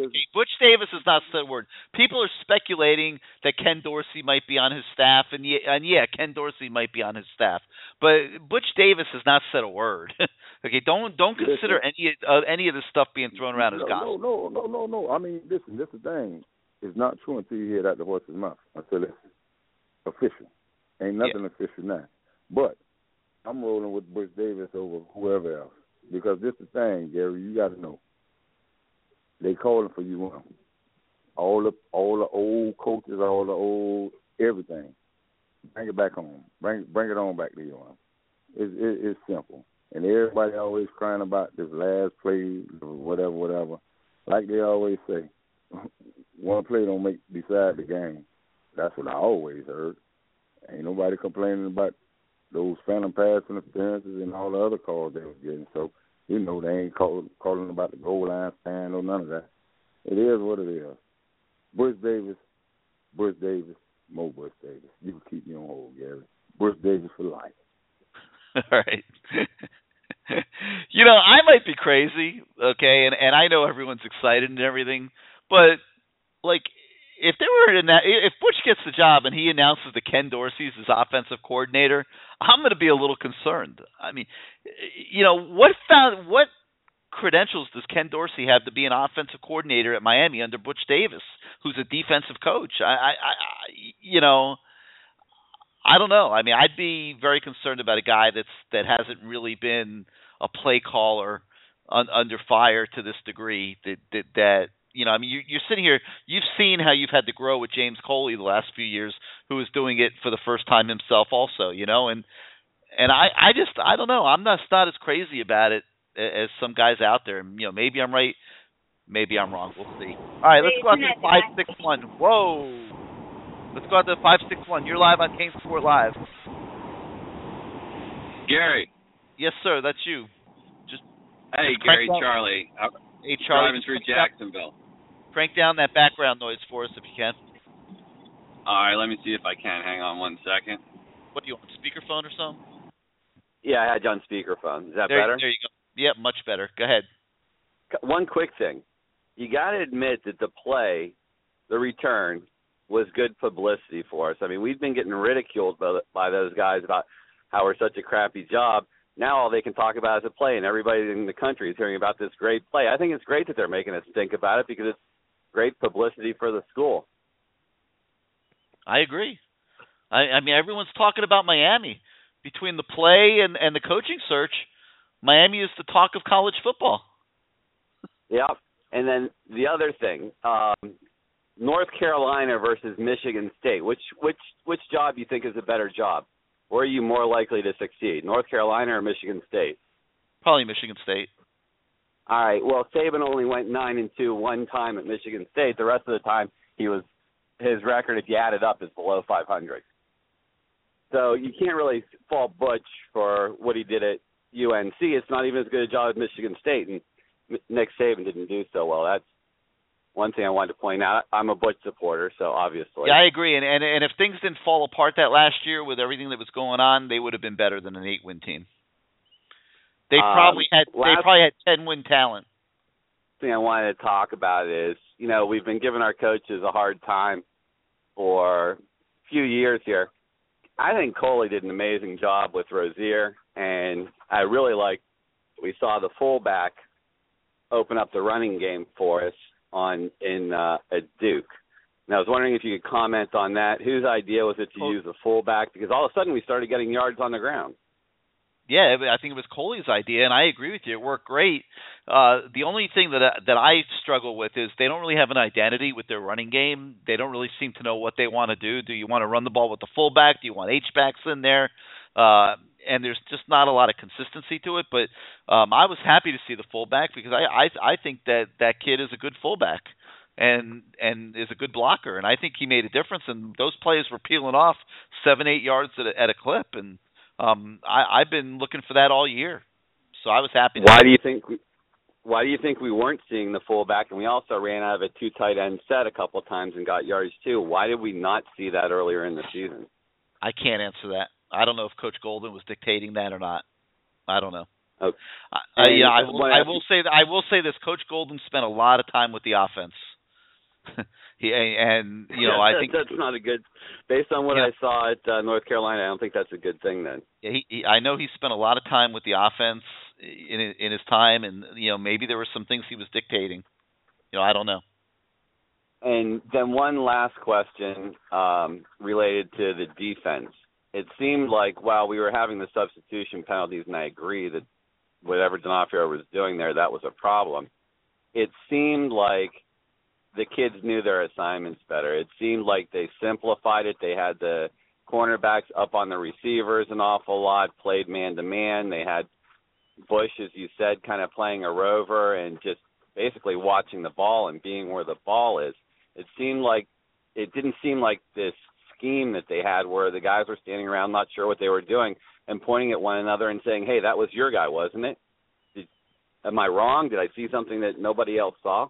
No, you're not wrong. I mean, it had a whole different look to what they were doing. Okay. I don't think all right, you're well, wrong Gary, at all. appreciate everything you do. Go Canes. All right, man. Thanks for being part of the show. Let's go out to the 240. You're live on CaneSport Live. Good evening. What's going on, Gary? This is D Black. Hey, what's up, D Black? How you doing this week?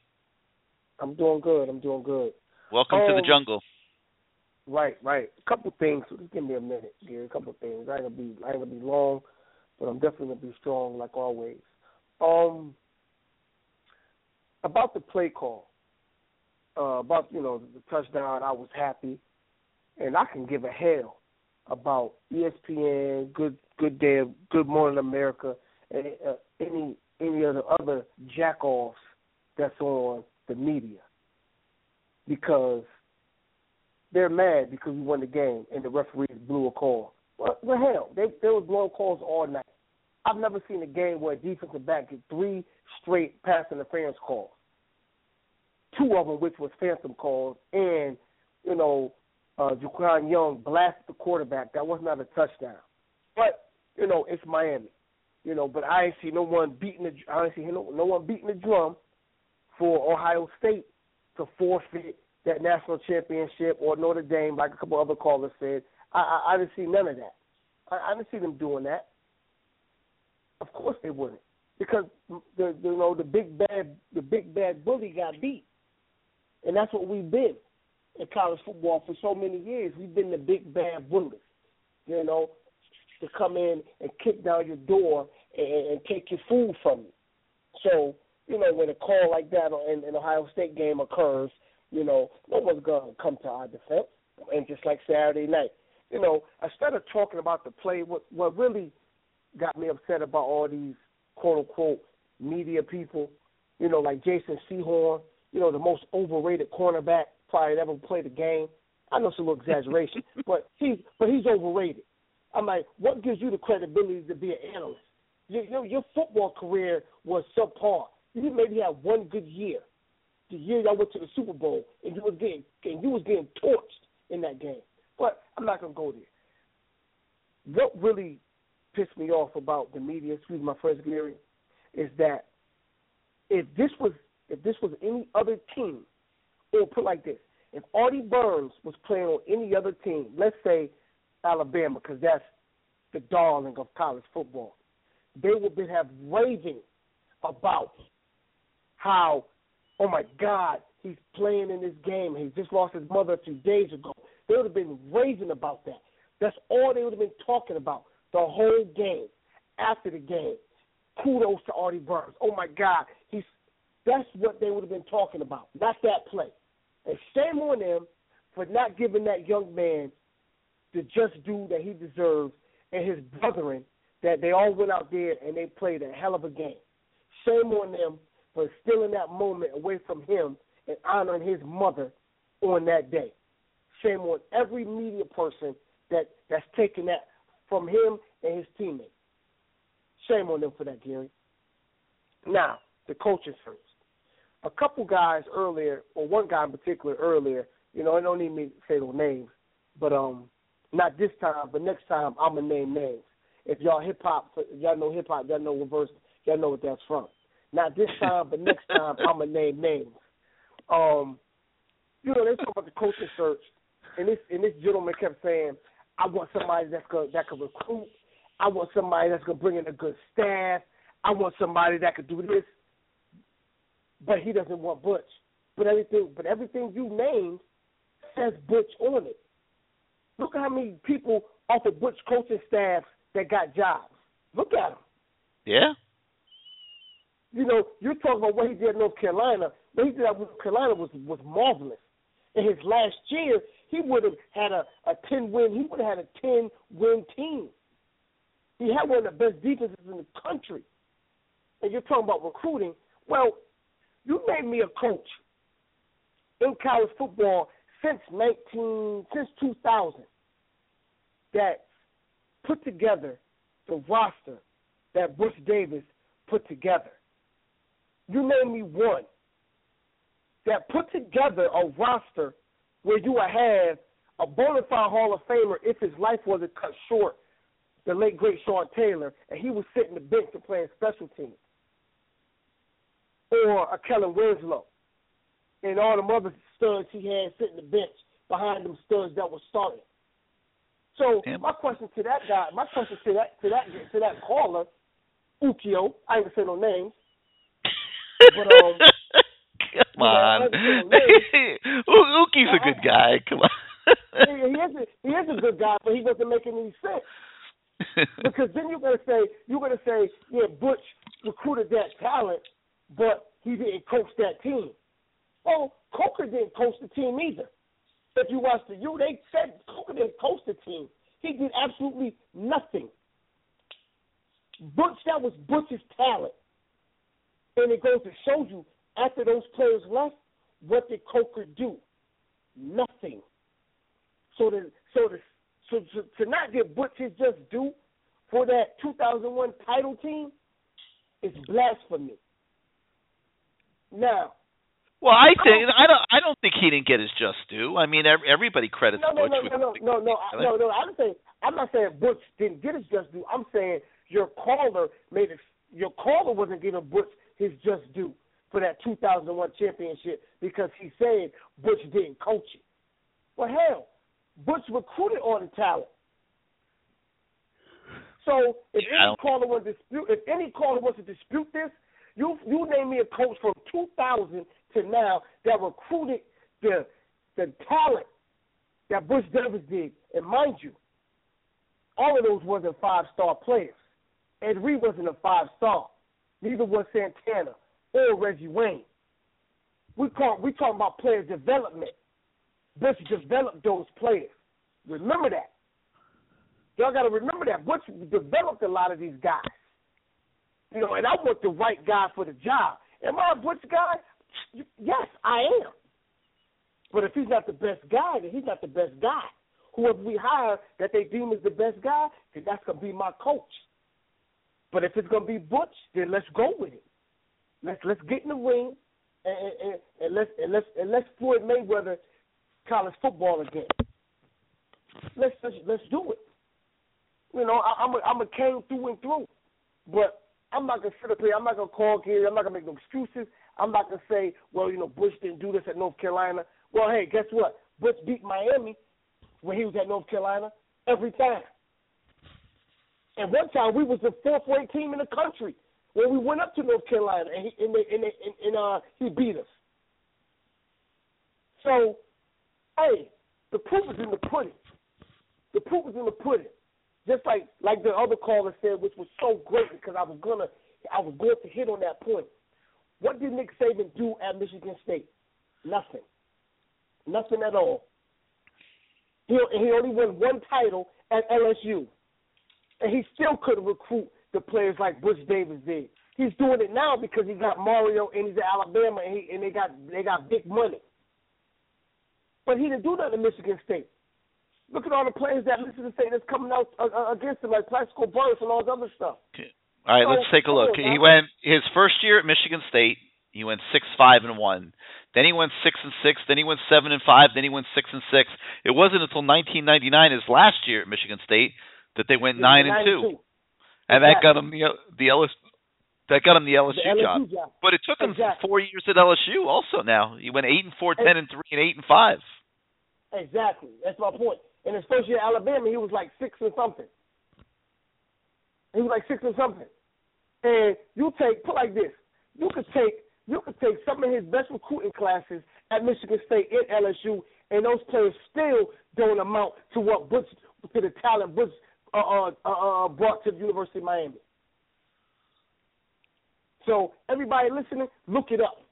You can put his Michigan State classes and his LSU classes and put them up against Butch classes in that 2001 team. It doesn't even compare.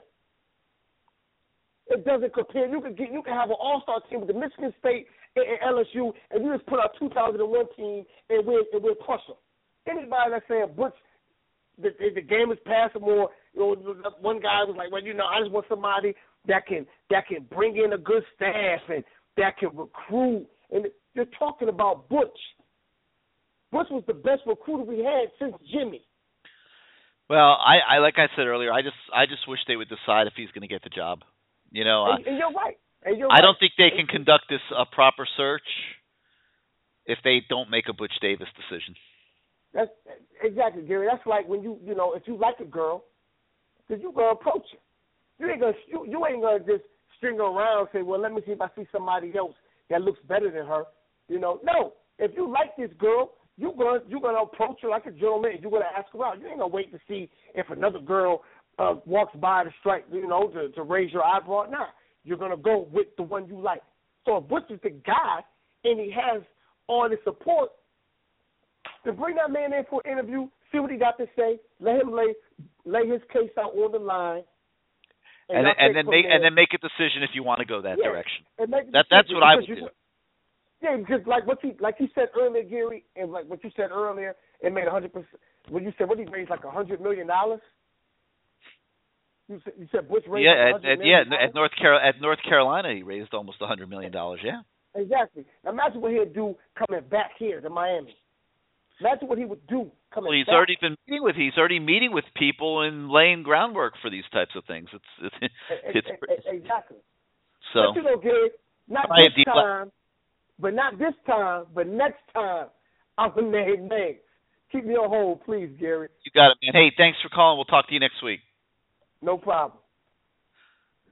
All right, D Black always brings it. Let's go out to the 401. You're now live on CaneSport Live. But not this time, but next time, I'm gonna name names. You with us? 401. Hey, thanks for calling. We'll talk to you next week. Hey, you can't listen to the show's on delay. If you're going to be on the phone, you got to be on the phone. Are you with me? Going once, twice. All right, call back. Let's go to the 973. You're now live on CaneSport Live. You with us?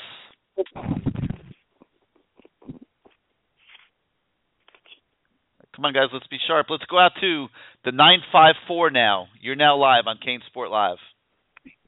How you doing? Doing good. Who's this?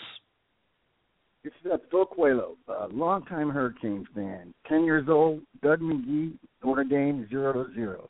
10 years going to the Orange Bowl without losing a game. So I've ran the whole thing. The question I want to ask: can the new coach can he fire one of the coordinators now? Who has the right to do that? Well, he has the right, but he's not going to do it. You know, I mean, why would he do that? They got to finish out the year. Those systems are in place. It makes no sense to fire those guys right now. Well, I tell you what. I know you already said this, but D'Onofrio, the guy hasn't a clue. I'm telling you. I know football, but they don't have anybody else to take over defense. And 3 minutes ago, he does what we've lost every game. He goes to his friggin' prevent defense. You don't cover zone when you're on the other person's, when they're on your 20-yard line? Are you kidding me? Watch the game, and you'll see the Duke receivers, 2 of them went out on the passes. And all they did is split right in the middle of the zone, and they hit them every time. That's when you watch any other college team. What are they doing there? They're sending the house, baby. You watch any major college. They don't send 4 guys. The game's over. You don't give the quarterback time to throw the football. The object is to get him so he doesn't have time. So this guy hasn't a clue, and it does mean something because if he still keeps doing it, coordinating, we're not going to win the games. I'm telling you. There's nobody else to do it. They don't have anybody else to do it. They don't have anybody else to do it? Who are the other defensive coaches? Randy Melvin, the defensive line coach, Hurley Brown, the linebacker coach, Paul Williams, the DB coach. None of those guys has any type of coordinator experience. Wasn't Randy Melvin in the pros? Yeah, but he's not. He's never been a coordinator. Yeah, but come on, man. It's not really that hard. It really isn't. Well, obviously, it is pretty hard. Like that one player said, they're still back looking at the line to see what play is going to be, and Duke is snapping the ball, and we don't even have our guys in position. That happened too all night long. I mean, come on, man. That's basic. I could go down there and coach the defense. I could do it. I'm telling you. I mean, it's ridiculous. That's basic football. You don't play zone when you're on the other team. When they're on your 20-yard line, they're going to be short passes. You don't play zone. You play man-to-man. You rush a linebacker, extra linebacker, a safety from the outside. He did none of that. He choked again. 3 minutes left. He laid on, scored 2 touchdowns. He went back to the same crap he always does. Rush 4 guys and play zone defense. Now, come on. That guy, if he's a genius, then I'm a friggin' total genius because that guy doesn't have a clue. And I can't believe none of those guys there could not run that. You just tell them what defense you're in.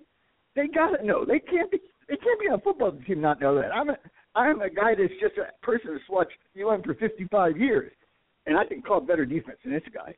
I know when you're down at the 20-yard line, I'm standing in the friggin' house. I'm not playing zone defense. You play man-to-man, man. How do you play zone defense when you're at the 20-yard line? They're on your 20. Come on. That's basic. You don't have to be a genius to do that. So how can you say none of those other guys can't do that? I'm just telling you, they don't have anybody else. They have nobody else to do it. All right, what else you got? Well, no, that's all I got. I was wondering if you could get rid of him because I'm not knocking what you're saying. I'm just telling you they have nobody else to call the defense. God, I just can't believe nobody else couldn't call a defense. I could go down there and call a defense. Just for me watching football for 55 years since I was 10 years old, and I could call it. You don't have to be. It's not a genius thing. Believe me, it's not. I mean, come all right, on. You got anything else for us? No, that's it. I mean, I just can't believe, that nobody else can do the defense.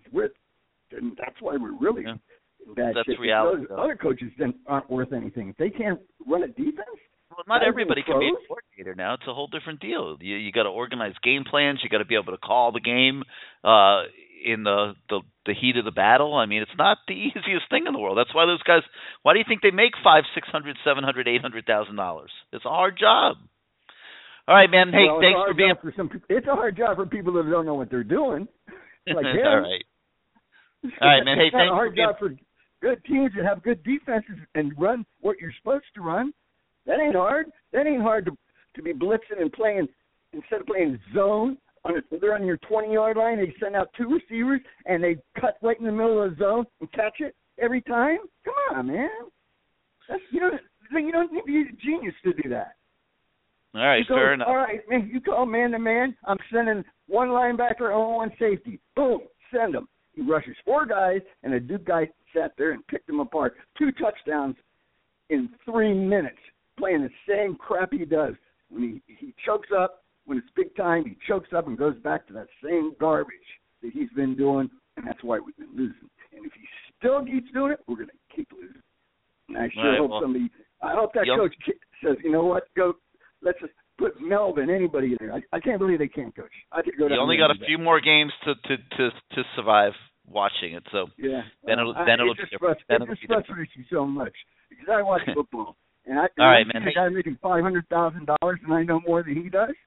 Come on, he does stuff like that, imbecile stuff like that. All right, we got. You know that's true. You know that's true. We got you. Hey, listen, I got to turn you. I got to stop you. We got to go. We got to move on. But thank you for being part of the show. All right, have a great night. I mean, he makes a good point. I mean, if you're going to pay a guy $500,000-$600,000, he should definitely be a little smarter than the people watching. No doubt about it. All right, let's go out to the 678. You're now live on CaneSport Live. Hey, Gary, what's going on? Oh, man, we're just having a fun time here tonight. Hey, this Kane's junkie, man. Hey, look, I'm real quick with this, man. I mean, when people post all the time about the administration, this is what we're talking about. Like, if you're committed to winning, common sense, that's the least amount of thinking we have to do, right? Okay. The last time Miami was relevant was what, 2004? Okay. The last time we were relevant, who had something to do with that? I mean, we want to take shots in the dark with Herman. A great job that he's doing. That's a great story. Talk about it on ESPN. What the man doing in Memphis, Fuentes, great story. Talk about it at ESPN.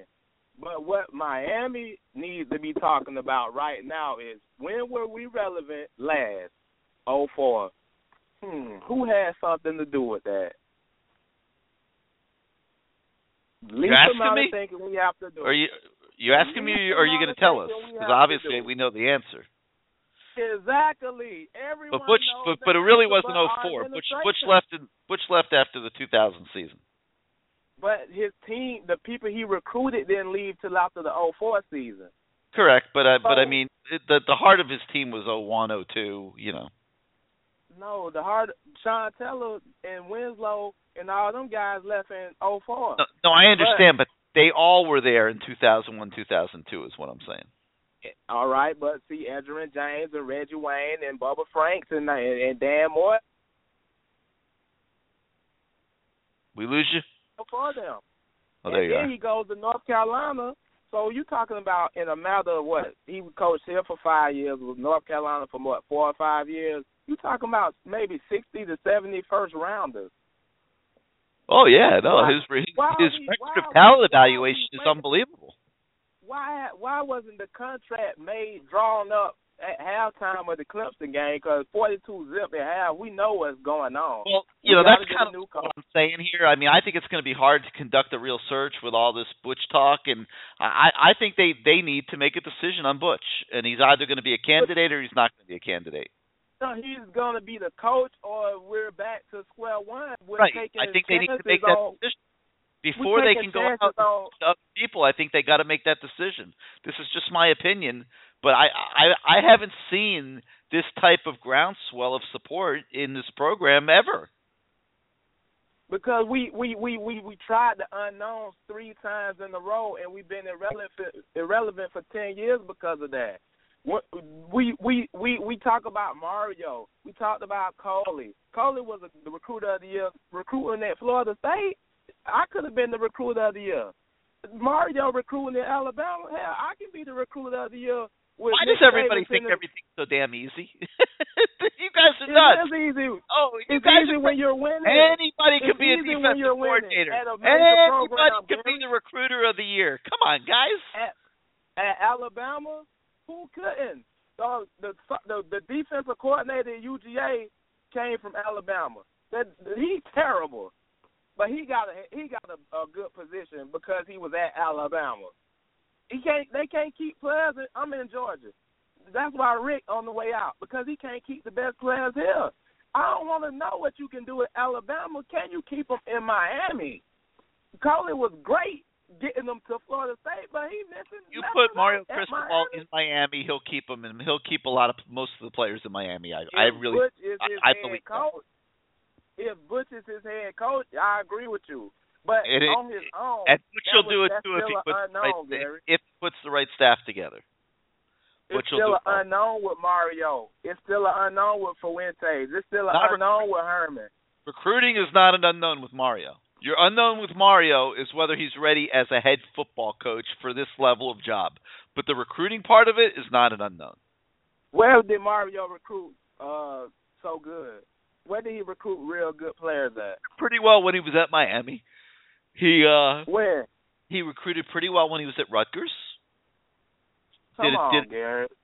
He recruited pretty well. We're talking about. Well, who do you think taught him how to recruit? This hire right here is going to make or break the program. So, would you put your money on Mario at Rutgers? Well, I at that's FIU? one of the things that Mario's fighting right now. But would you put your money on him for what the job he did at Rutgers?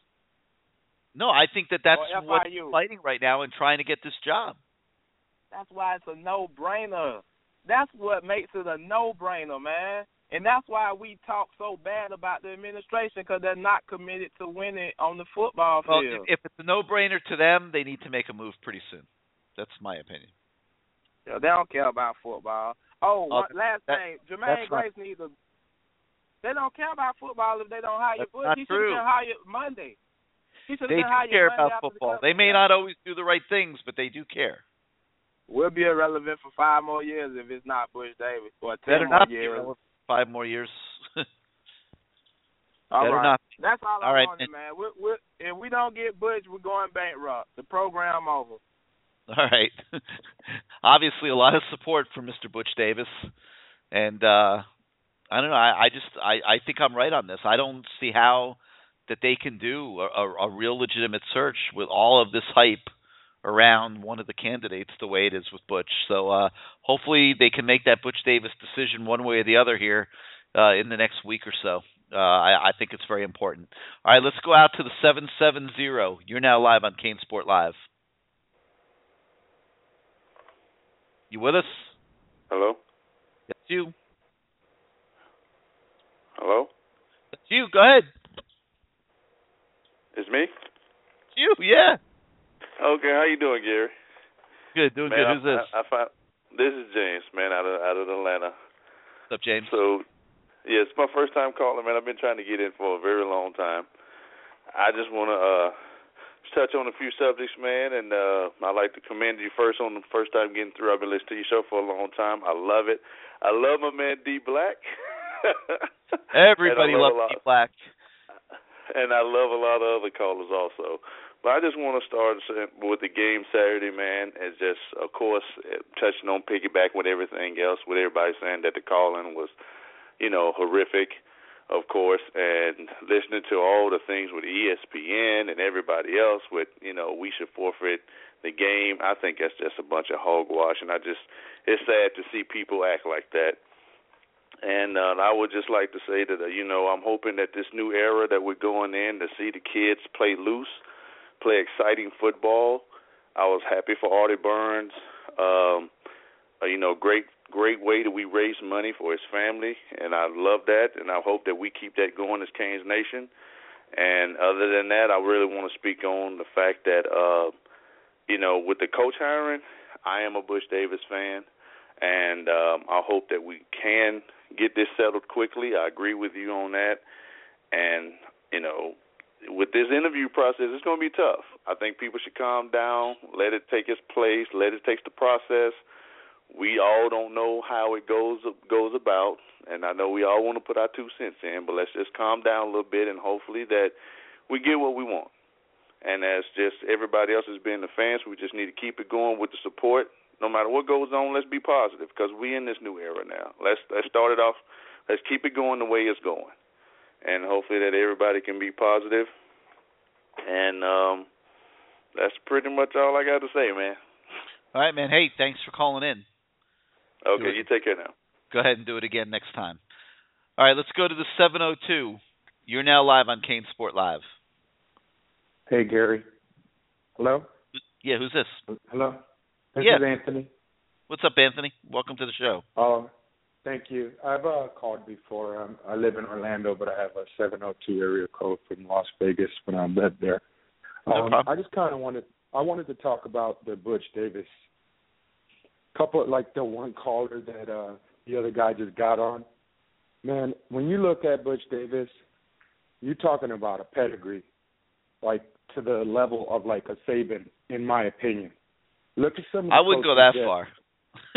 I mean, come on. Nick Saban has won, I think, 4 national titles, and I mean, no, come on. Let me talk. Let me finish what I'm going to say. Go ahead.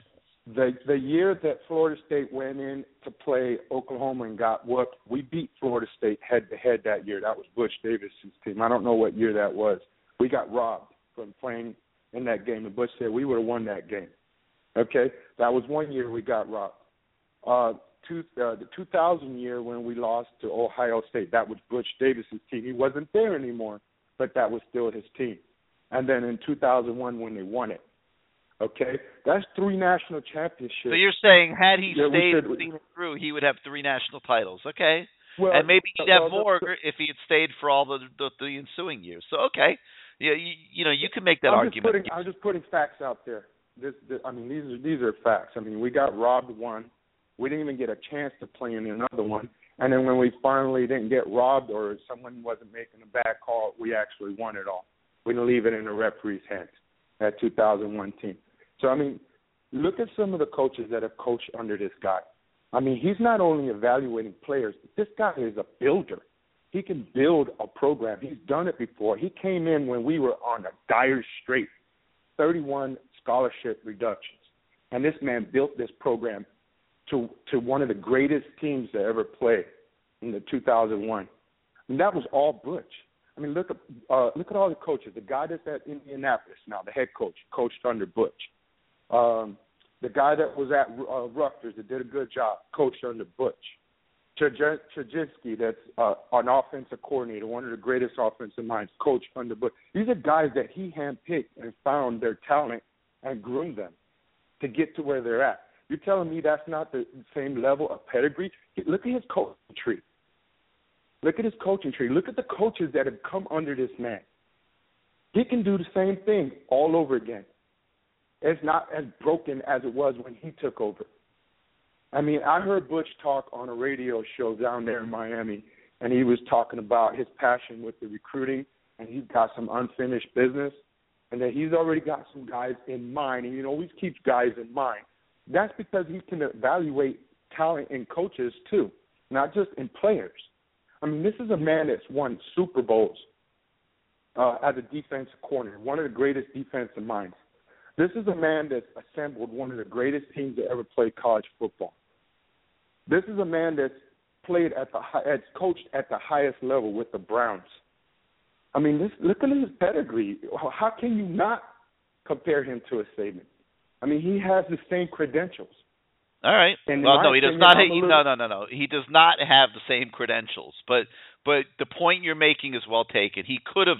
What you're saying is he could have had the same credentials had he made different decisions with his career. That's a fair statement. Exactly. Okay. Exactly. I mean, this man has some business to finish here in Miami, and he wants this job, and he's passionate about every aspect of it, from the hiring of the coaches, from the talent evaluation. When you have a great coach, a builder, someone that can build a leader of men, he's going to get on his coaches. That's what the great coaches do, like Saban and Fisher that was under Saban. He learned from Saban. You get on your coaches. You expect the same from your players as you do as your coaches. And you coach your coaches up. And that's what Butch can do because he demands that respect from coaches that are going to be coming under him because he's earned it. He's earned that respect. And right now, Miami's slow playing him the way that they're doing. I mean, they're not slow playing him. They're conducting a proper search. But the problem is there's so much buzz about him that it's polluting the entire process. And I think they need to make a decision on him. And it's an opinion of mine only, but put that man in a room. There was the story of Paul D. when he was going to go interview some other guy, and he met with Butch. Dude, if these guys meet with Butch, he will blow their minds away, and there won't be any reason for them not to hire him. But they're not giving him a chance. That's what I mean they're slow playing him. He already said he wants the job, and he's got unfinished business. This man can rebuild this fractured program right now. He can rebuild it because he knows how to do it. He has the framework and the blueprint. This is a man that coached under one of the greatest coaches, Jimmy Johnson. Okay, he knows the blueprint. He knows Miami. He knows what it takes to win there. I mean, why are we wasting our time talking about all these other people that are unproven and these? Well, because you got to see who shows interest. If you want to conduct a proper search, you got to see who conducts.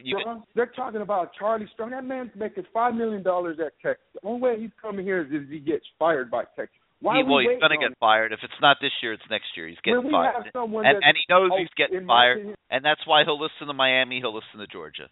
He'll probably listen to South Carolina. We have someone that's a way better option than a Charlie Strong, in my opinion, in Butch Davis. Give this man the 5 years. Let him retire with his legacy, and let him bring in the coaching staff and the talent that Miami needs to win and be the juggernaut again. Stop slow playing this man. Give him they're not slow playing him. They're trying to do a proper search, but the problem is there's so much support for him that I don't know how you can conduct a proper search. You know why there's so much support? Because people can see through all the bullshit. Sorry, Gary, and they can We're not see on over that the air this yet. You can say bullshit. It's an automatic. It's an automatic. Why are we waiting? What are we waiting on? Like you just said, give the man an interview. Figure out if you're going to, and then move on. If you're not going to bring him in after he talks to you, then move on and do all your little searching that you want and hope that we get somebody that knows how to win, like Butch Davis already knows how to do. Yeah, well, hopefully if it's going to be him, you'll get a decision soon. I mean, I heard this man speak, and Gary, man, gave me goosebumps because he was just so passionate. And just seeing him, on the TV when he's announcing, you could tell he feels like maybe something might be coming. And it might be an opportunity. You can see the excitement in him. Give that man an opportunity. He'll bring Cristobal. Why wouldn't Cristobal want to come coach at his alma mater if they can pay him the same money Alabama is? Come home. Groom him as your successor. If you think he's going to be the next thing and he's got the passion and the fire for it, what better coach to groom him than Butch Davis? I mean, come on. Why are we waiting? What are we waiting on? We have everything we need right there in that man. Everything you would need in a coach. And it's proven and it's facts and it's straight to the point. What are we waiting on? I gave you my opinion. I think they need to make a decision. All right, you got anything else for us tonight? That's it, Gary. Thank you. All right, man. Thanks for being part of the show. All right, let's go out now to the 419. You are now live on CaneSport Live. How you doing tonight? Hey, how you doing, Gary? It's Mo from Ohio. Hey, what's up, Mo? Hey, I tell you what, I love listening to your show. I get a kick out of these armchair coordinators. I love it. How about, and I love every one of our callers, but this whole notion that anybody can be a defensive coordinator, I mean, come on. Oh, sure, exactly, Gary. I mean, I'm a top-ranked Madden player. Anybody can be the recruiter of the year. Yeah, no, it's not easy. You go join the Alabama coaching staff, and you can be the recruiter of the year in the entire country. Anybody. Oh, sure, I know. It is. It's not easy when you got 50,000 people and all eyes are on you and it's crunch time. It's not, and I get a kick out of it. These people play one too many games of Madden, all of a sudden they're coordinating a defense. I love it. It's funny though. It's humorous. But back to the coaching thing. I'll tell you what. I hate to be an agreeable man, but I think I see why all the strong support is for Butch Davis. I mean, the guy took over a program that was in a lot more dire straits than what the program is now. I mean, the program when he took over was really bad off with scholarship reductions and everything. And he built up a program. He's a great recruiter. He knows how to develop talent. I mean, the guy knows how to build a program. And I agree with you. He didn't reach Saban's level. He didn't. But like the caller before did kind of point out, I 100% agree. He easily could have reached that level or surpassed because, and I will say this without any regrets, I think that Miami roster that he built up was better than any Alabama team that Saban had. And that's just my opinion. I truly believe that. Top to bottom, offense to defense, that team was loaded. I mean, he built a roster like no other.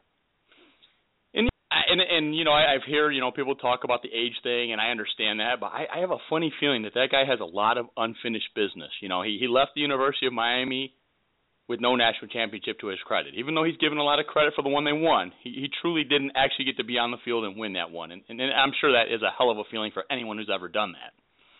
And I have a feeling that sort of thing would drive him to really perform there at Miami. And let's face it, he ain't going anywhere to the NFL again. That's not going to happen. And what I like too, the caller before actually, and I've been saying this for a while, if you got a guy like Cristobal, you like him, bring him over, groom him as a successor. I like that a lot. But I think he would have to want to do that, number one, and then they would have to be able to work it out, with each other, Very true, very true. Yeah, I can't speak for Mario, but I'm saying, or even another guy, maybe even a Chudzinski. I mean, whatever you can do. I think Chudzinski, isn't he got the offensive coordinator? Is he in Indy right now? Is he coaching that? Yeah, I mean, he's been an NFL offensive coordinator for a long time. I mean, I don't see him coming back to college as a coordinator. Sure, and you could very well be right, and probably are right on that. But if you have a successor in mind, you bring him in, you groom him under him. But I really think just based on his previous resume, his previous track. I mean, they had a lot less scholarships to work with. Now they're working with a full palette of scholarships, and I think the man would just do wonderful. And I really do. I think he's your obvious choice for the other choice. You're saying you're going to spend about $2.5 million on a coach. There's no $2.5 million coach out there that you can compete with Butch Davis. That's just my opinion, and that's just from what has been done, from his previous track record. And I understand everybody had the big thing with North Carolina, but I'm gonna tell you what, Carolina, he loaded that team up, probably as loaded as they've been in years. I mean, even though there's no question about it. Yeah, by his fourth year at Carolina, they had a great roster. Absolutely. And I pray to God, I don't know if Blake James listens to your show, but I really do hope he listens to the show. But I think a lot of the fans are hitting it right on the head because I really definitely do think listening. Why would he not listen to the show? Why wouldn't he? I agree. These are his people. Definitely. You guys are the people. Yeah. You're the people of the Canes Nation. Sure. I do. I really think it's the hire. I mean, considering what we have to spend, it's not like we're going to spend $4 million and go out and get a Harbaugh-like coach. So for the $2.5 that you could get him for, I tell you what, if it were me, I'd done pulled the string. There would be no doubt. And I do totally respect what you said, though. There has to be a proper search, and I do agree with that to see who wants to come out there. But I have a feeling for that kind of money and for what we're going to get, I think the logical answer is sitting right there in front of us. And I tell you what, I think if Butch got a hold of Miami, you'd see a team right back in the thick of things in probably about 3 years. I mean, look at Harbaugh's doing in Michigan and the Florida job. I can't even believe what that guy's done there. I'm just totally amazed. He's doing a great job, man. He is. And I think there's talent on this Miami roster. There's some holes, and I agree that there are definitely some holes there. But there's a lot of talent, and the thing I've always said about college football, a good quarterback can get you 3 wins that a lesser guy won't. And we've got that kid in place. I mean, I think Kaya right now, 90% of the teams in this nation would not trade quarterback, would want to trade quarterbacks. They would trade quarterbacks for what we got. I definitely think Kaya is better than 90% of the kids out there. No doubt in my mind. The kid can play some ball. And I think by his senior year, he had 2 more years of development, the kid could be unbelievable. I think probably easily our best quarterback since Dorsey. No ifs, ands, or buts about it. Yep. We've really had nothing except, Yep, no doubt. All right, you got anything else tonight? That's all I had to say. All right, man, thanks for being part of the show. All right, let's go to the 305 now. You're now live on CaneSport Live. What's happening, Gary? Doing good. Who's this? JCat2410. Hey, what's up, JCat? Talk to us. Oh, my God, it's been 2.5 hours, dude. I know. I think I'm the first 305 call tonight, man. What's going on? It's fun, though, isn't it? Oh, dude, it's fun being on hold for sure. I had 2 bathroom breaks. I had a Kit Kat, 2 glasses of wine, and I'm here. I'm trying to work my way through everybody. Oh, my God. So, for some reason, half of my graduating class in high school went to FSU, and I ended up going to Miami. So my Twitter and my texting the last couple of days has been absurd. One thing I've been pointing out to my friends is, in a year from now when they do adopt a better system, a replay system, their team is going to be on the hook for a call, and it's probably going to go the correct way. And, silently they will think back on us and thank us for what happened because eventually it'll save somebody's team from the heartache of I guess what Duke went through, because obviously the play wasn't kosher. Gary, I can appreciate the speed of the game of football, especially on offense. However, it seems like it's almost impossible to properly substitute on defense at times.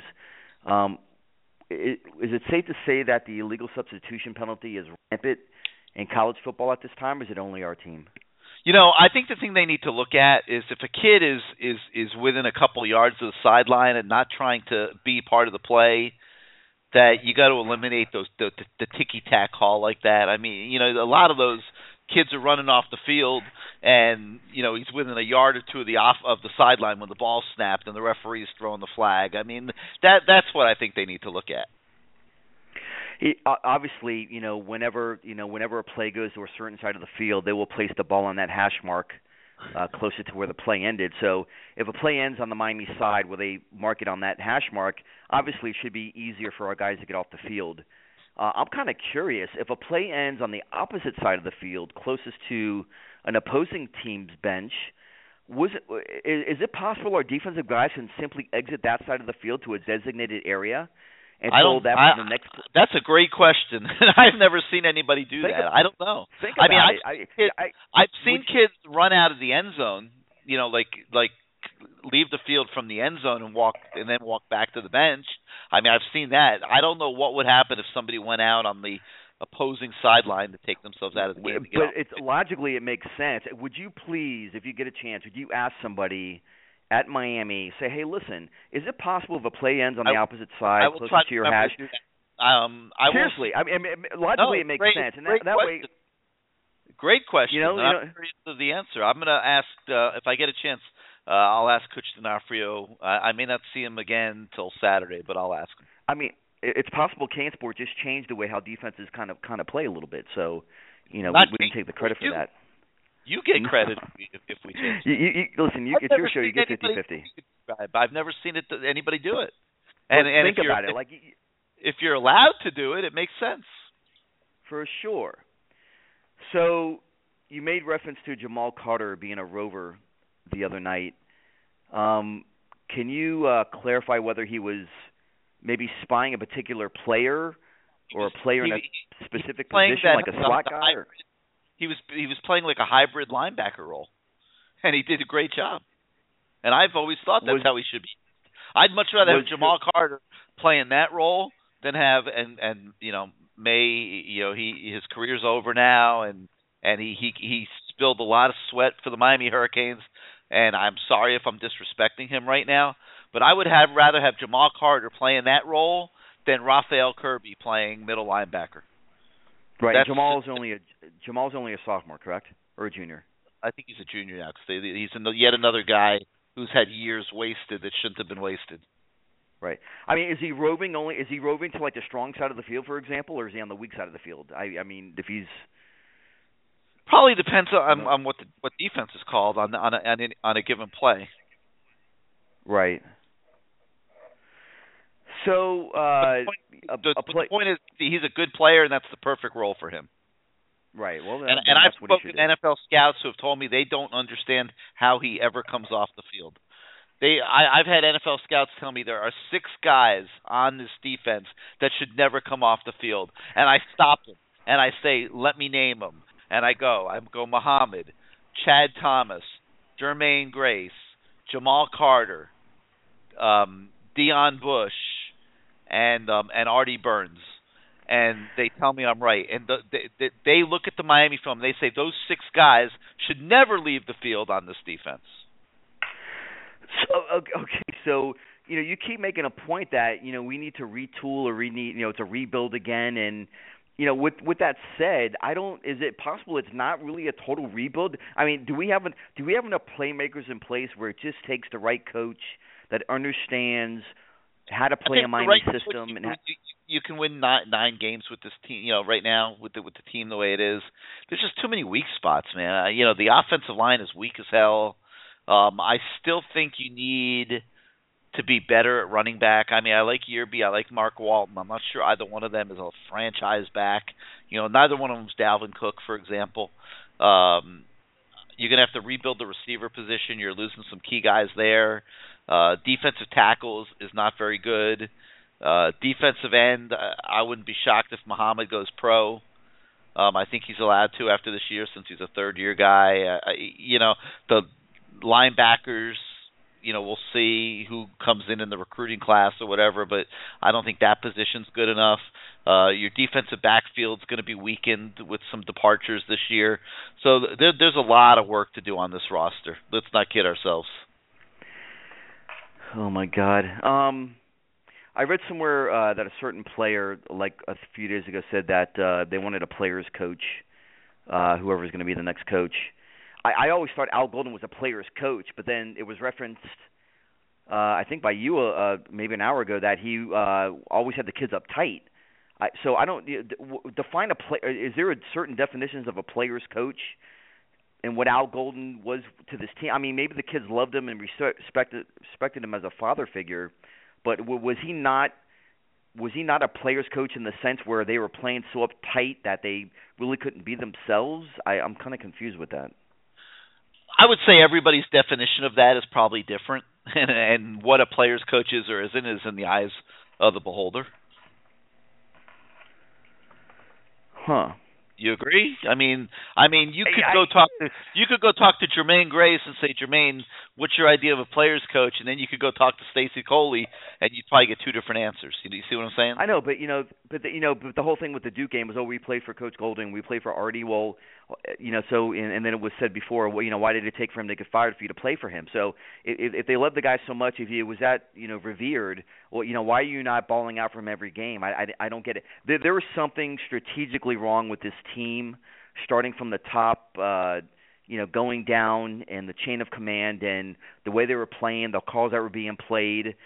I think they loved him as a human being and as a person, as a father figure, but when it came to actually getting on the field, there was something that was there was like a switch that turned the opposite direction, and they just weren't able to maybe play to their capability or play a little bit more freer as to what I think I'm hearing now. So that's kind of interesting. Butch Davis, if they I think if they intend to give him the job, I think they should do so ASAP. I agree. Anything for recruiting reasons. My question is this: if they, for example, hired Butch, next week, or to take over like during the bowl week, okay, would he be able to come into the building next week after they hired him and start doing recruiting stuff, or would he have to wait till after the bowl game? Yeah, because he would just fill the golden slot on the coaching staff. So he can come in right away and start trying to. He could come in right away and start doing his own thing while they're playing games. Absolutely. Yeah. Start working on recruiting, watching film, evaluating, working with the support staff, looking at all the recruits that they've identified. Who do they want to continue to recruit? Yeah, absolutely, he could do all that stuff. The longer they wait, the longer they wait, the more difficult it's going to be for him to start flipping some recruits from other schools. There's not a doubt in my mind if Butch Davis comes into the program, he's going to flip some big name players. It may only be one, it might be two, but he's going to have some sort of effect on other players that are currently committed to other teams. Now thinking, whoa, let me go play defense for a guy that knows defense and that built the greatest team ever in college football history. So if with that thought process, if he really is on the radar as to be the next coach, then I think they're shooting themselves in the foot by not making that happen pretty quickly. Yeah, I agree. I've said that about 5 times. I totally agree. So it's it's like enough already. It's all I hear all day. Butch. It's like 70% of the fans, the boosters, the former players, everyone's lining up behind Butch. Make a decision. You either want him or you don't want him. You don't have to do a lot of betting. You know what you're getting there. At some point, you're going to get lit up, and you're going to go out to South Beach and get a tattoo of Butch Davis on your arm because you've heard him so much. That's all I hear all day long. So my last comment is Fuente and the dude Herden, who are supposedly on the rise. To me that sounds a lot like Golden, who was on the rise back in the day with Temple before we hired him. Right, and they might be better, they might be worse, but it's the same idea. Yeah. You're gambling. Gambling. You might as well go to, and you can't afford to do it right now. You might as well go to Vegas and put $100,000 on black and wish for the best. You know what I'm saying?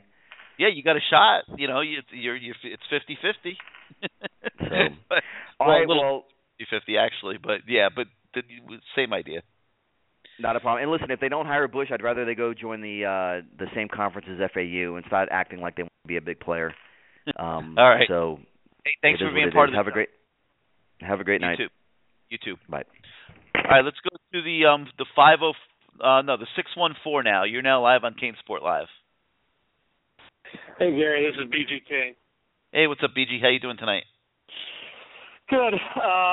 First time I got to call this year, but I've been enjoying the shows, and I was the guy last year that asked you repeatedly to call for Al Golden's firing, and I'm glad we made a move. You're glad I finally got it done after all these months, right? Well, better late than never, right? Yeah. It's unfortunate, I think, Gary, that we didn't make a move this last year. I think we could have got the ball rolling earlier, and I think we missed out on maybe Hugh Jackson from the Bengals that really could have helped. I'm calling in regards for the coaching. Butch's age kills me, Gary. Well, that's the drawback, yeah. Yeah, it kills me because I think tops, if he's healthy, and I know he had a cancer scare, 7 or 8 years tops. I think he could go further, but then you get a Joe Paterno situation, which I don't want for Miami. Oh, if you could get 7 or 8 good years, you've hit the lottery. Well, that's what here's the deal. I think our guy's Tom Herman, if he's interested, and I'll tell you why. And the previous caller mentioned Al Golden. This guy, and I'm telling you right now, because I'm calling you from Ohio, actually Central Ohio, And this guy is an offensive genius. And I don't think Al Golden was a genius. This guy, I'm telling you right now, is a smarter, better Jimbo Fisher. Now, I don't know if that does it for you or anybody, but this guy came from a national championship program. He is excelling at a school that you just don't hear about. We haven't heard about since the What are you talking David about? Gardere games. Tom Herman. I'm talking. What do now you're wrong. I mean, Houston. Kevin Sumlin came from Houston. Well, but that guy. I mean, he's bringing these guys to undefeated levels. You're right, Kevin Sumlin. But we didn't hear about. I mean, this guy is that program was moribund. I mean, you didn't hear about it. And this guy, I'm telling you right now, it is a gamble. But here's the thing about Butch, other than the age, that's a problem. It just seems like it's getting the band back together. John Robinson, second term at USC. Bill Snyder, second term at Kansas State. When these guys get older, he does sound like he has some fire in his belly, but when these guys get older, the young kids don't respond as much. They might respond because of Billy Corbin's U documentaries for a little bit. But I'm telling you right now, you look at Butch's tenure at North Carolina and everybody's saying about the pro prospects. This is a guy that hired Shoup as an offensive coordinator. He hired John Blake, which was a noted cheater in the college football. I mean, he was a noted cheater. And yes, he did he it. was. He hired him. He hired him anyway. So that goes towards Butch's decision making coming back from college. Now look, I know he's got a nice condo in Bonita Springs. This guy hasn't. I mean, has he even had a chance of getting another job? I mean, honestly, why hasn't he been touched? I mean, there's something up. And I know he's got exonerated by the NCAA, and maybe he has so much money, he's just going to pick and choose when Miami calls him. But, man, there's some stuff about this guy, Gary. I mean, I'm not, it just seems like we're trying to get the band back together, and people are talking about Dorsey and Mario and stuff like that. We were groundbreaking as a university when we brought in, Howard Schnellenberger, who had a vision, who wanted to be USC South. We brought in Jimmy Johnson, who brought the 4-3 defense. We brought Dennis Erickson, who brought the one-back offense. I'm telling you right now, this Tom Herman guy's innovative. He's young. He might only have a year under his belt, but I'm telling you, the guy is what we have. We had innovative coaches, and Butch did a great job when he was here. I'm not saying that. But, man, I don't know if Butch at 64 is the same Butch when he was in his late 40s. I'm telling you right now. And I saw some of his decision-making at North Carolina when it came to, and you're right, he did raise a lot of money, but, man, he should have brought in some better coordinators. John Blake, are you kidding me? That guy was the biggest cheater. You don't get the nickname of Black Santa, for nothing. That guy, and he did it anyway, man, which, there's something wrong with his decision-making. I'll hang up and listen. I'll just agree with you. The points you're making are good, and those are the drawbacks against Butch. Everybody knew what John Blake was all about before he went to Carolina. And, I think Butch was maybe a little too desperate at Carolina than he needed to be. Obviously he was trying to get back in the game, so to speak, in college football, and made some decisions there that probably designed to do it as quickly as possible.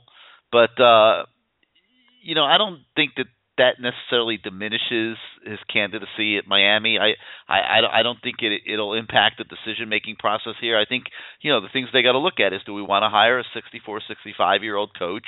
Is that the direction we want to go in? And can the people that have a problem with Butch get over it from things that went on 15 years ago? And, to me, those are the key issues. All right, 646-595-2048 is the number. We got about 15 minutes of show left. I've got a lot of guys on the board here waiting to get on the show, so let's try to keep our points direct to give as many people as possible a chance to get on tonight. Let's go to the 504. You're now live on CaneSport Live. Are you with us? Going once, twice. Sorry, we're going to have to skip you. Let's go to the 305 now. You're now live on CaneSport Live. Are you there? All right, going to have to skip you too. Let's go to the 470. You're live on CaneSport Live. Hey, Gary. Doing good. Who's this? It's Rod in Atlanta. How you doing, Gary? What's up, man? What you got for us? Oh, I just listened to the show. I agree with you on the Butch crystal ball combo, if that's possible. I think that'd be a great combo for us because obviously for the recruiting reasons. But to go back and talk about Butch and recruiting, I think he's a great evaluator of talent. And the only other team I probably know, I know Florida State almost as good as I know Miami because I lived in Tallahassee for a few years, and I know Jimbo is a great evaluator of talent too. And I think we need Bush to come in and kind of combat that some. I think with the right staff, that's very possible. Because I go back into the times where we had the recruiting restrictions, and I think it was just genius some of the things he did, like bringing in Santana Moss on a track scholarship because we didn't have enough football scholarships and stuff like that. Just some of those moves that he made. And I think if he came in right now, he would be able to go – he'd probably go and get some junior college players to play on the offensive and defensive line to kind of beef that up some. I think we definitely need some help there. And possibly somebody in the secondary. But I just think he's what we need right now to come in and kind of fix some of the things that's been going on with the defense, offense. And even if he could possibly bring in Shiano somehow, I know that's a stretch, but what do you think about some of those things? I don't think all these, everyone thinks everyone's going to come be an assistant coach. I mean, Greg Schiano's been a head coach at Rutgers and in the NFL.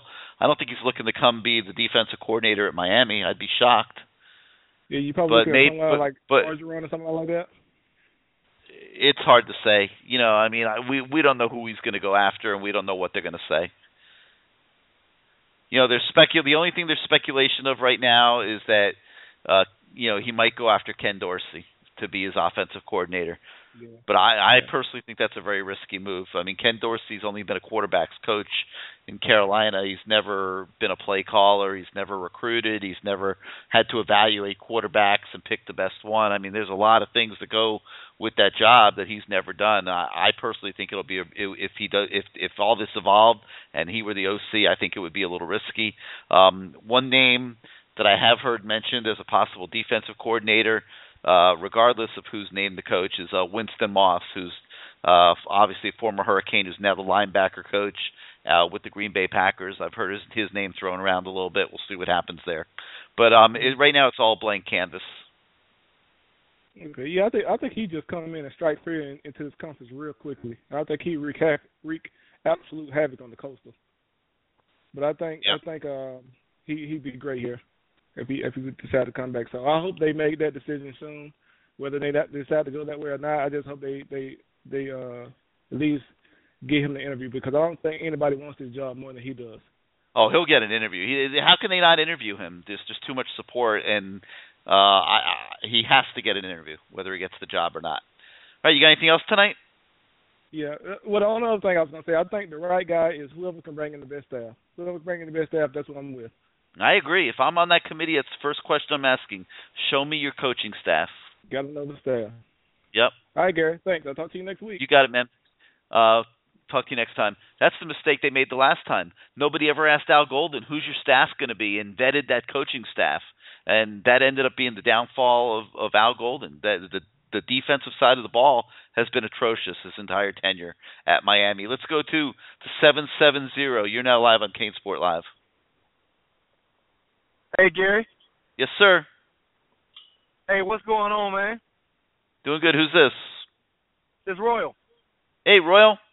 How you been, man? Talk to us. Oh man, hey man, you told me a lot of good stuff tonight I had no idea about. When you told me about the safety Jamal Carter. That's some good info. I like that kid, but you're right at that safety spot. He struggled, but that's some pretty good info. So you're talking to the scouts. That's what's up. Yes, sir. Okay, but also, well, Butch Davis was already slammed up for me, but when you told me that he was able to raise $100 million at North Carolina, oh my goodness, that's nothing else to talk about. Butch is great in those circles, with the people with money and he's a salesman. He knows how to sell and he knows how to get people excited. And anybody that can raise $100 million, that's a powerful person. Well, he didn't do it himself. Now he helped raise $100 million. Oh, okay. Well, I'm just saying. Okay. Well, the way you made it seem, okay. Well, he didn't do it all by. He didn't make every call himself, but he obviously. Not. Yeah, but what else I wanted to get at you about? I wanted to get at you about something. I'm gonna let it go. It's late. All right. Well, and good fun. And good love. It's for yeah, Bush the man. And like you said, they need to stop playing games. If he the guy, just go ahead and make it happen. But I did like what that guy said about Tom Herman. That was a good call. Because I've been, I'm a Tom Herman guy myself. But right now, I can't mess with him right now. He might be the next Nick Saban, but it's too big of a gamble for the University of Miami in the state that this program is right now. Right. And your boy is too. I know you don't want to admit that, but your boy is too. Who's my boy? Cristobal. We know that's your boy. So go ahead and admit it, Gary. Cristobal, your boy. I'm a big admirer of that guy's passion and work ethic. I will say that. Why? What do you know about him? I've never seen a human being who puts that type of effort into his job. I mean, I've never seen anybody like the guy. And I agree. I agree. If he were to get a job like this, he would need phenomenal coordinators and a phenomenal staff. No argument for me on that. Right. Let me ask you about this. I'll agree that he might be better suited to go somewhere else first and then take his best shot the next time. But let me ask you about this. Did he does he have like a little violent temper with players at FIU or something like that? Or do I got that wrong? Did I read that or? It's a bunch of baloney. He's very intense, yes. He's a very intense football coach. There's no doubt about it. But does he physically abuse players? No, that's absurd. Okay. And can you tell, now Pete Garcia, that used to be one of our guys too. What happened with him? They didn't get along. They got into an ego battle over there, Well, because I thought Pete Garcia was going to be the AD at Miami, for a while, and that just, I don't know what happened. I mean, has he got a bad attitude too? I mean, what happened with Pete Garcia at Miami? Nothing. He never really was a frontline candidate for the Miami AD job. He's always been over at FIU. He passed through the Miami athletic department, but they never really considered him for the AD job. Okay, one last question. I'm gonna let you go. Was Butch not squabbling with Paul D over his contract the reason why he finally decided to go to Cleveland? Was that because the word was they was arguing over his contract for months, and Paul D kept telling him, wait, because we're trying to work on the Writer Center, the basketball program. Am I right? No, they were arguing about the buyout. They had agreed on the salary. They were arguing about the buyout clause. Miami was busting his chops. They were asking for inequitable terms on the buyout. Butch's agent would not allow him to sign that contract. They kept going back and forth, and the Cleveland Browns stayed aggressive. He turned it down twice. They put a $15 million check in front of him, and on a whim, he took the job, and he regrets doing it. But he was frustrated. He was frustrated that they couldn't get that contract done the way that he and his agent felt that it needed to be done, and the Browns caught him at a weak moment. Well, I'm a Pittsburgh Steelers fan, and I know going to Cleveland like the black hole. But you can't blame Butch for going to the NFL, going to the pinnacle of the sport. You can't do that. 15 million is 15 million, and it was more than double. Especially back then.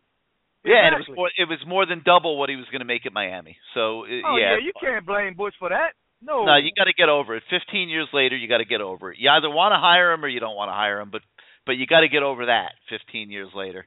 All right, man. You got anything else? I'm good, man. Appreciate it. You got it. Thanks for being part of the show. All right, guys. We got just a little bit of time left. Let's make these calls quick. Let's go to the 973. You're now live on CaneSport Live. You with us? Going once, twice, next week. Let's go to the 501. You're now live on CaneSport Live. Hey, what's up, Gary? This is Alex from Arkansas, man. What's up, Alex? Talk to us quick. Hey, man, listen, I know you're giving me this therapy, and we're good now, but listen, here's what I wanted to ask you. Do you remember a few years ago when Ohio State had a coach, but Urban Meyer became available and they didn't waste any time? They fired that coach and went right after Urban Meyer? Yep. Same situation. Now, my next question for you is, if by chance Bush doesn't get this job, give me your number 2.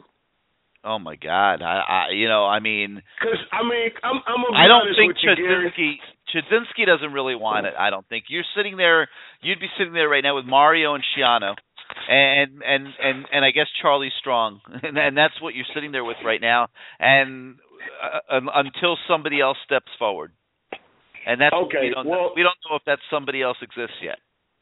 Well, if it doesn't go that way and Mario doesn't get the head job, which I'm sure he wants this job, but we've got to find a way, man, to get him back at Miami.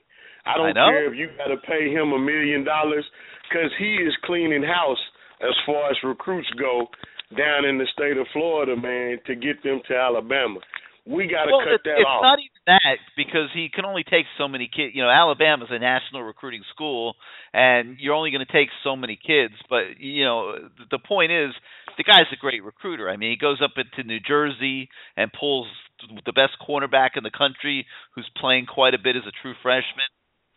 Name's Fitzpatrick, absolutely. Yeah, I mean, he then he goes into another home and pulls one of the best defensive tackles in the country. I mean, the guy is just a good recruiter, and he's valued to any program he has, any program that'll hire him. We have got to get him back at Miami. I don't care if you got to pay him $1 million a year, man. You got to get him. You got to get him. But he's got to. He would have to want to do it, and right now, I think his heart is set on being a head coach. All right, what else you got? Anything else? Well, that's going to be it, man. I'll be ready next week. Leave me on hold. All right, man. Yeah, shoot back at us next week. Let's go to the 251. You're now live on CaneSport Live. Here. Yes, sir. I'm okay. A couple quick questions for you, man. Hey, talk into your phone. Yeah. 1 second. I'm sorry. Can't hear you. Hey, you hear me now? Not yet. Hey, get your phone straightened out. I'll come right back to you in a second. Let's go to the 570. You're live on CaneSport Live. Hey, Garrett, this is Golf Canes. How are you? First-time caller. Oh, hey, welcome to the show. You're getting late, so you got to talk fast. Go ahead. Yeah, I know. I've been waiting. If you were correct before in saying that Blake James is listening to the show, he have to be crazy because he's in a no-lose situation if he hires Butch Davis. Even if Butch fails, which I doubt he will, no one will blame Blake James for this. But if Blake James doesn't hire Butch Davis and hires anyone else, and next year we lose 3 or 4 games, the Plains will be flying more than they did this year. So I think it's a no-brainer that he brings Butch Davis here straight out. It's a great point. I think the other athletic directors in the country are saying, oh, my God, if I had a situation like this, it's a no-brainer to me. I take who 75% of the fan base wants. I mean, and your money people too want him. I mean, it's going to be tough for them to not hire Butch Davis. I don't know how they don't do it. But if they're going to do it, they need to do it. Like, make a decision. Exactly. They have to do it now. They have to do it right now because there's nothing I'll tell to you wait. What, Gary, right. If I'm another coach, okay, if I'm a Tom Harmon and they hire me instead of Butch Davis, it puts a lot of pressure on Tom Harmon, knowing that 75% of the fan base wants Butch Davis. So it's going to put a lot of pressure on anyone else except Butch Davis. It's polluting the process. They can't have a legitimate search with this Correct. atmosphere right now. So they need to make a decision on Butch Davis, in my opinion. Absolutely. And I'll tell you what, Garrett, this BS about Butch's age, come on, man. He's 64 years old. He's not like 105. And if we can get 5 or 6 years out of him, God bless America. That's what we want. And then if Mario goes somewhere else, maybe in 5 or 6 years, Mario will want to come to the University of Miami. I doubt. Well, Mario's he would have to make if they go Butch, and Butch is willing to bring in Mario's going to have to make a decision. What's better? Keep trying to get head coaching jobs at other schools, or come to Miami and be an assistant head coach? He would have to make a decision, and it would be a personal decision. All right, what else you got? Anything else? That's it. Go ahead. We're late. You go. I'll talk to you next week. All right, man, you got it. Thanks for being part of the show. Let's try back at the 251. Do you have your sound straightened out? Yeah, Gary, you hear me now? Much better. Go ahead. All right, iPhone came, Mobile. I think me and you are in the minority when it comes to Cristobal. People, it's sad how, the Miami fan base, I saw, they had a GoFundMe for, to not hire Cristobal and stuff like that. I mean, he's it's absurd. Yeah, and he's the hardest working guy you'll ever meet. You know what I'm saying? And people keep saying, well, he's not a coordinator. Well, the number one team on the playoff head coach wasn't a coordinator. Dabo wasn't an offense coordinator or a defense coordinator. If you get the right assistants around you and the head coach brings that intensity and he's a willing recruiter, I mean, you can't go wrong with that. You know what I'm saying? And people kill me with that. Well, he's not a coordinator and he lost it. I mean, Dabo was nothing. Dabo was an assistant coach, but Dabo was a great recruiter, and he got 2 outstanding coordinators, and they're the number one team in the country right now. Why we can't be that same way with Cristobal? I mean, I want Butch just like everybody else, but I just feel like Cristobal would just outwork everybody. And I mean, I think it won't be easy, but I think you won't be disappointed in his effort. No doubt about that. I just think it's just absurd how people just dogging the man. I mean, he's a hurricane. He's the most passionate, hard-working guy I've ever seen. Yeah, and people keep saying he won't be a good choice. I mean, if you get 2 great coordinators and a great coaching staff, he won't fail. I don't believe he'll fail. Because every recruit, when you read, that's what they want. They want Cristobal. And, and like you said, he can go to South Florida and get everybody, and everywhere else, New Jersey, everywhere. I mean, he's a national recruiter.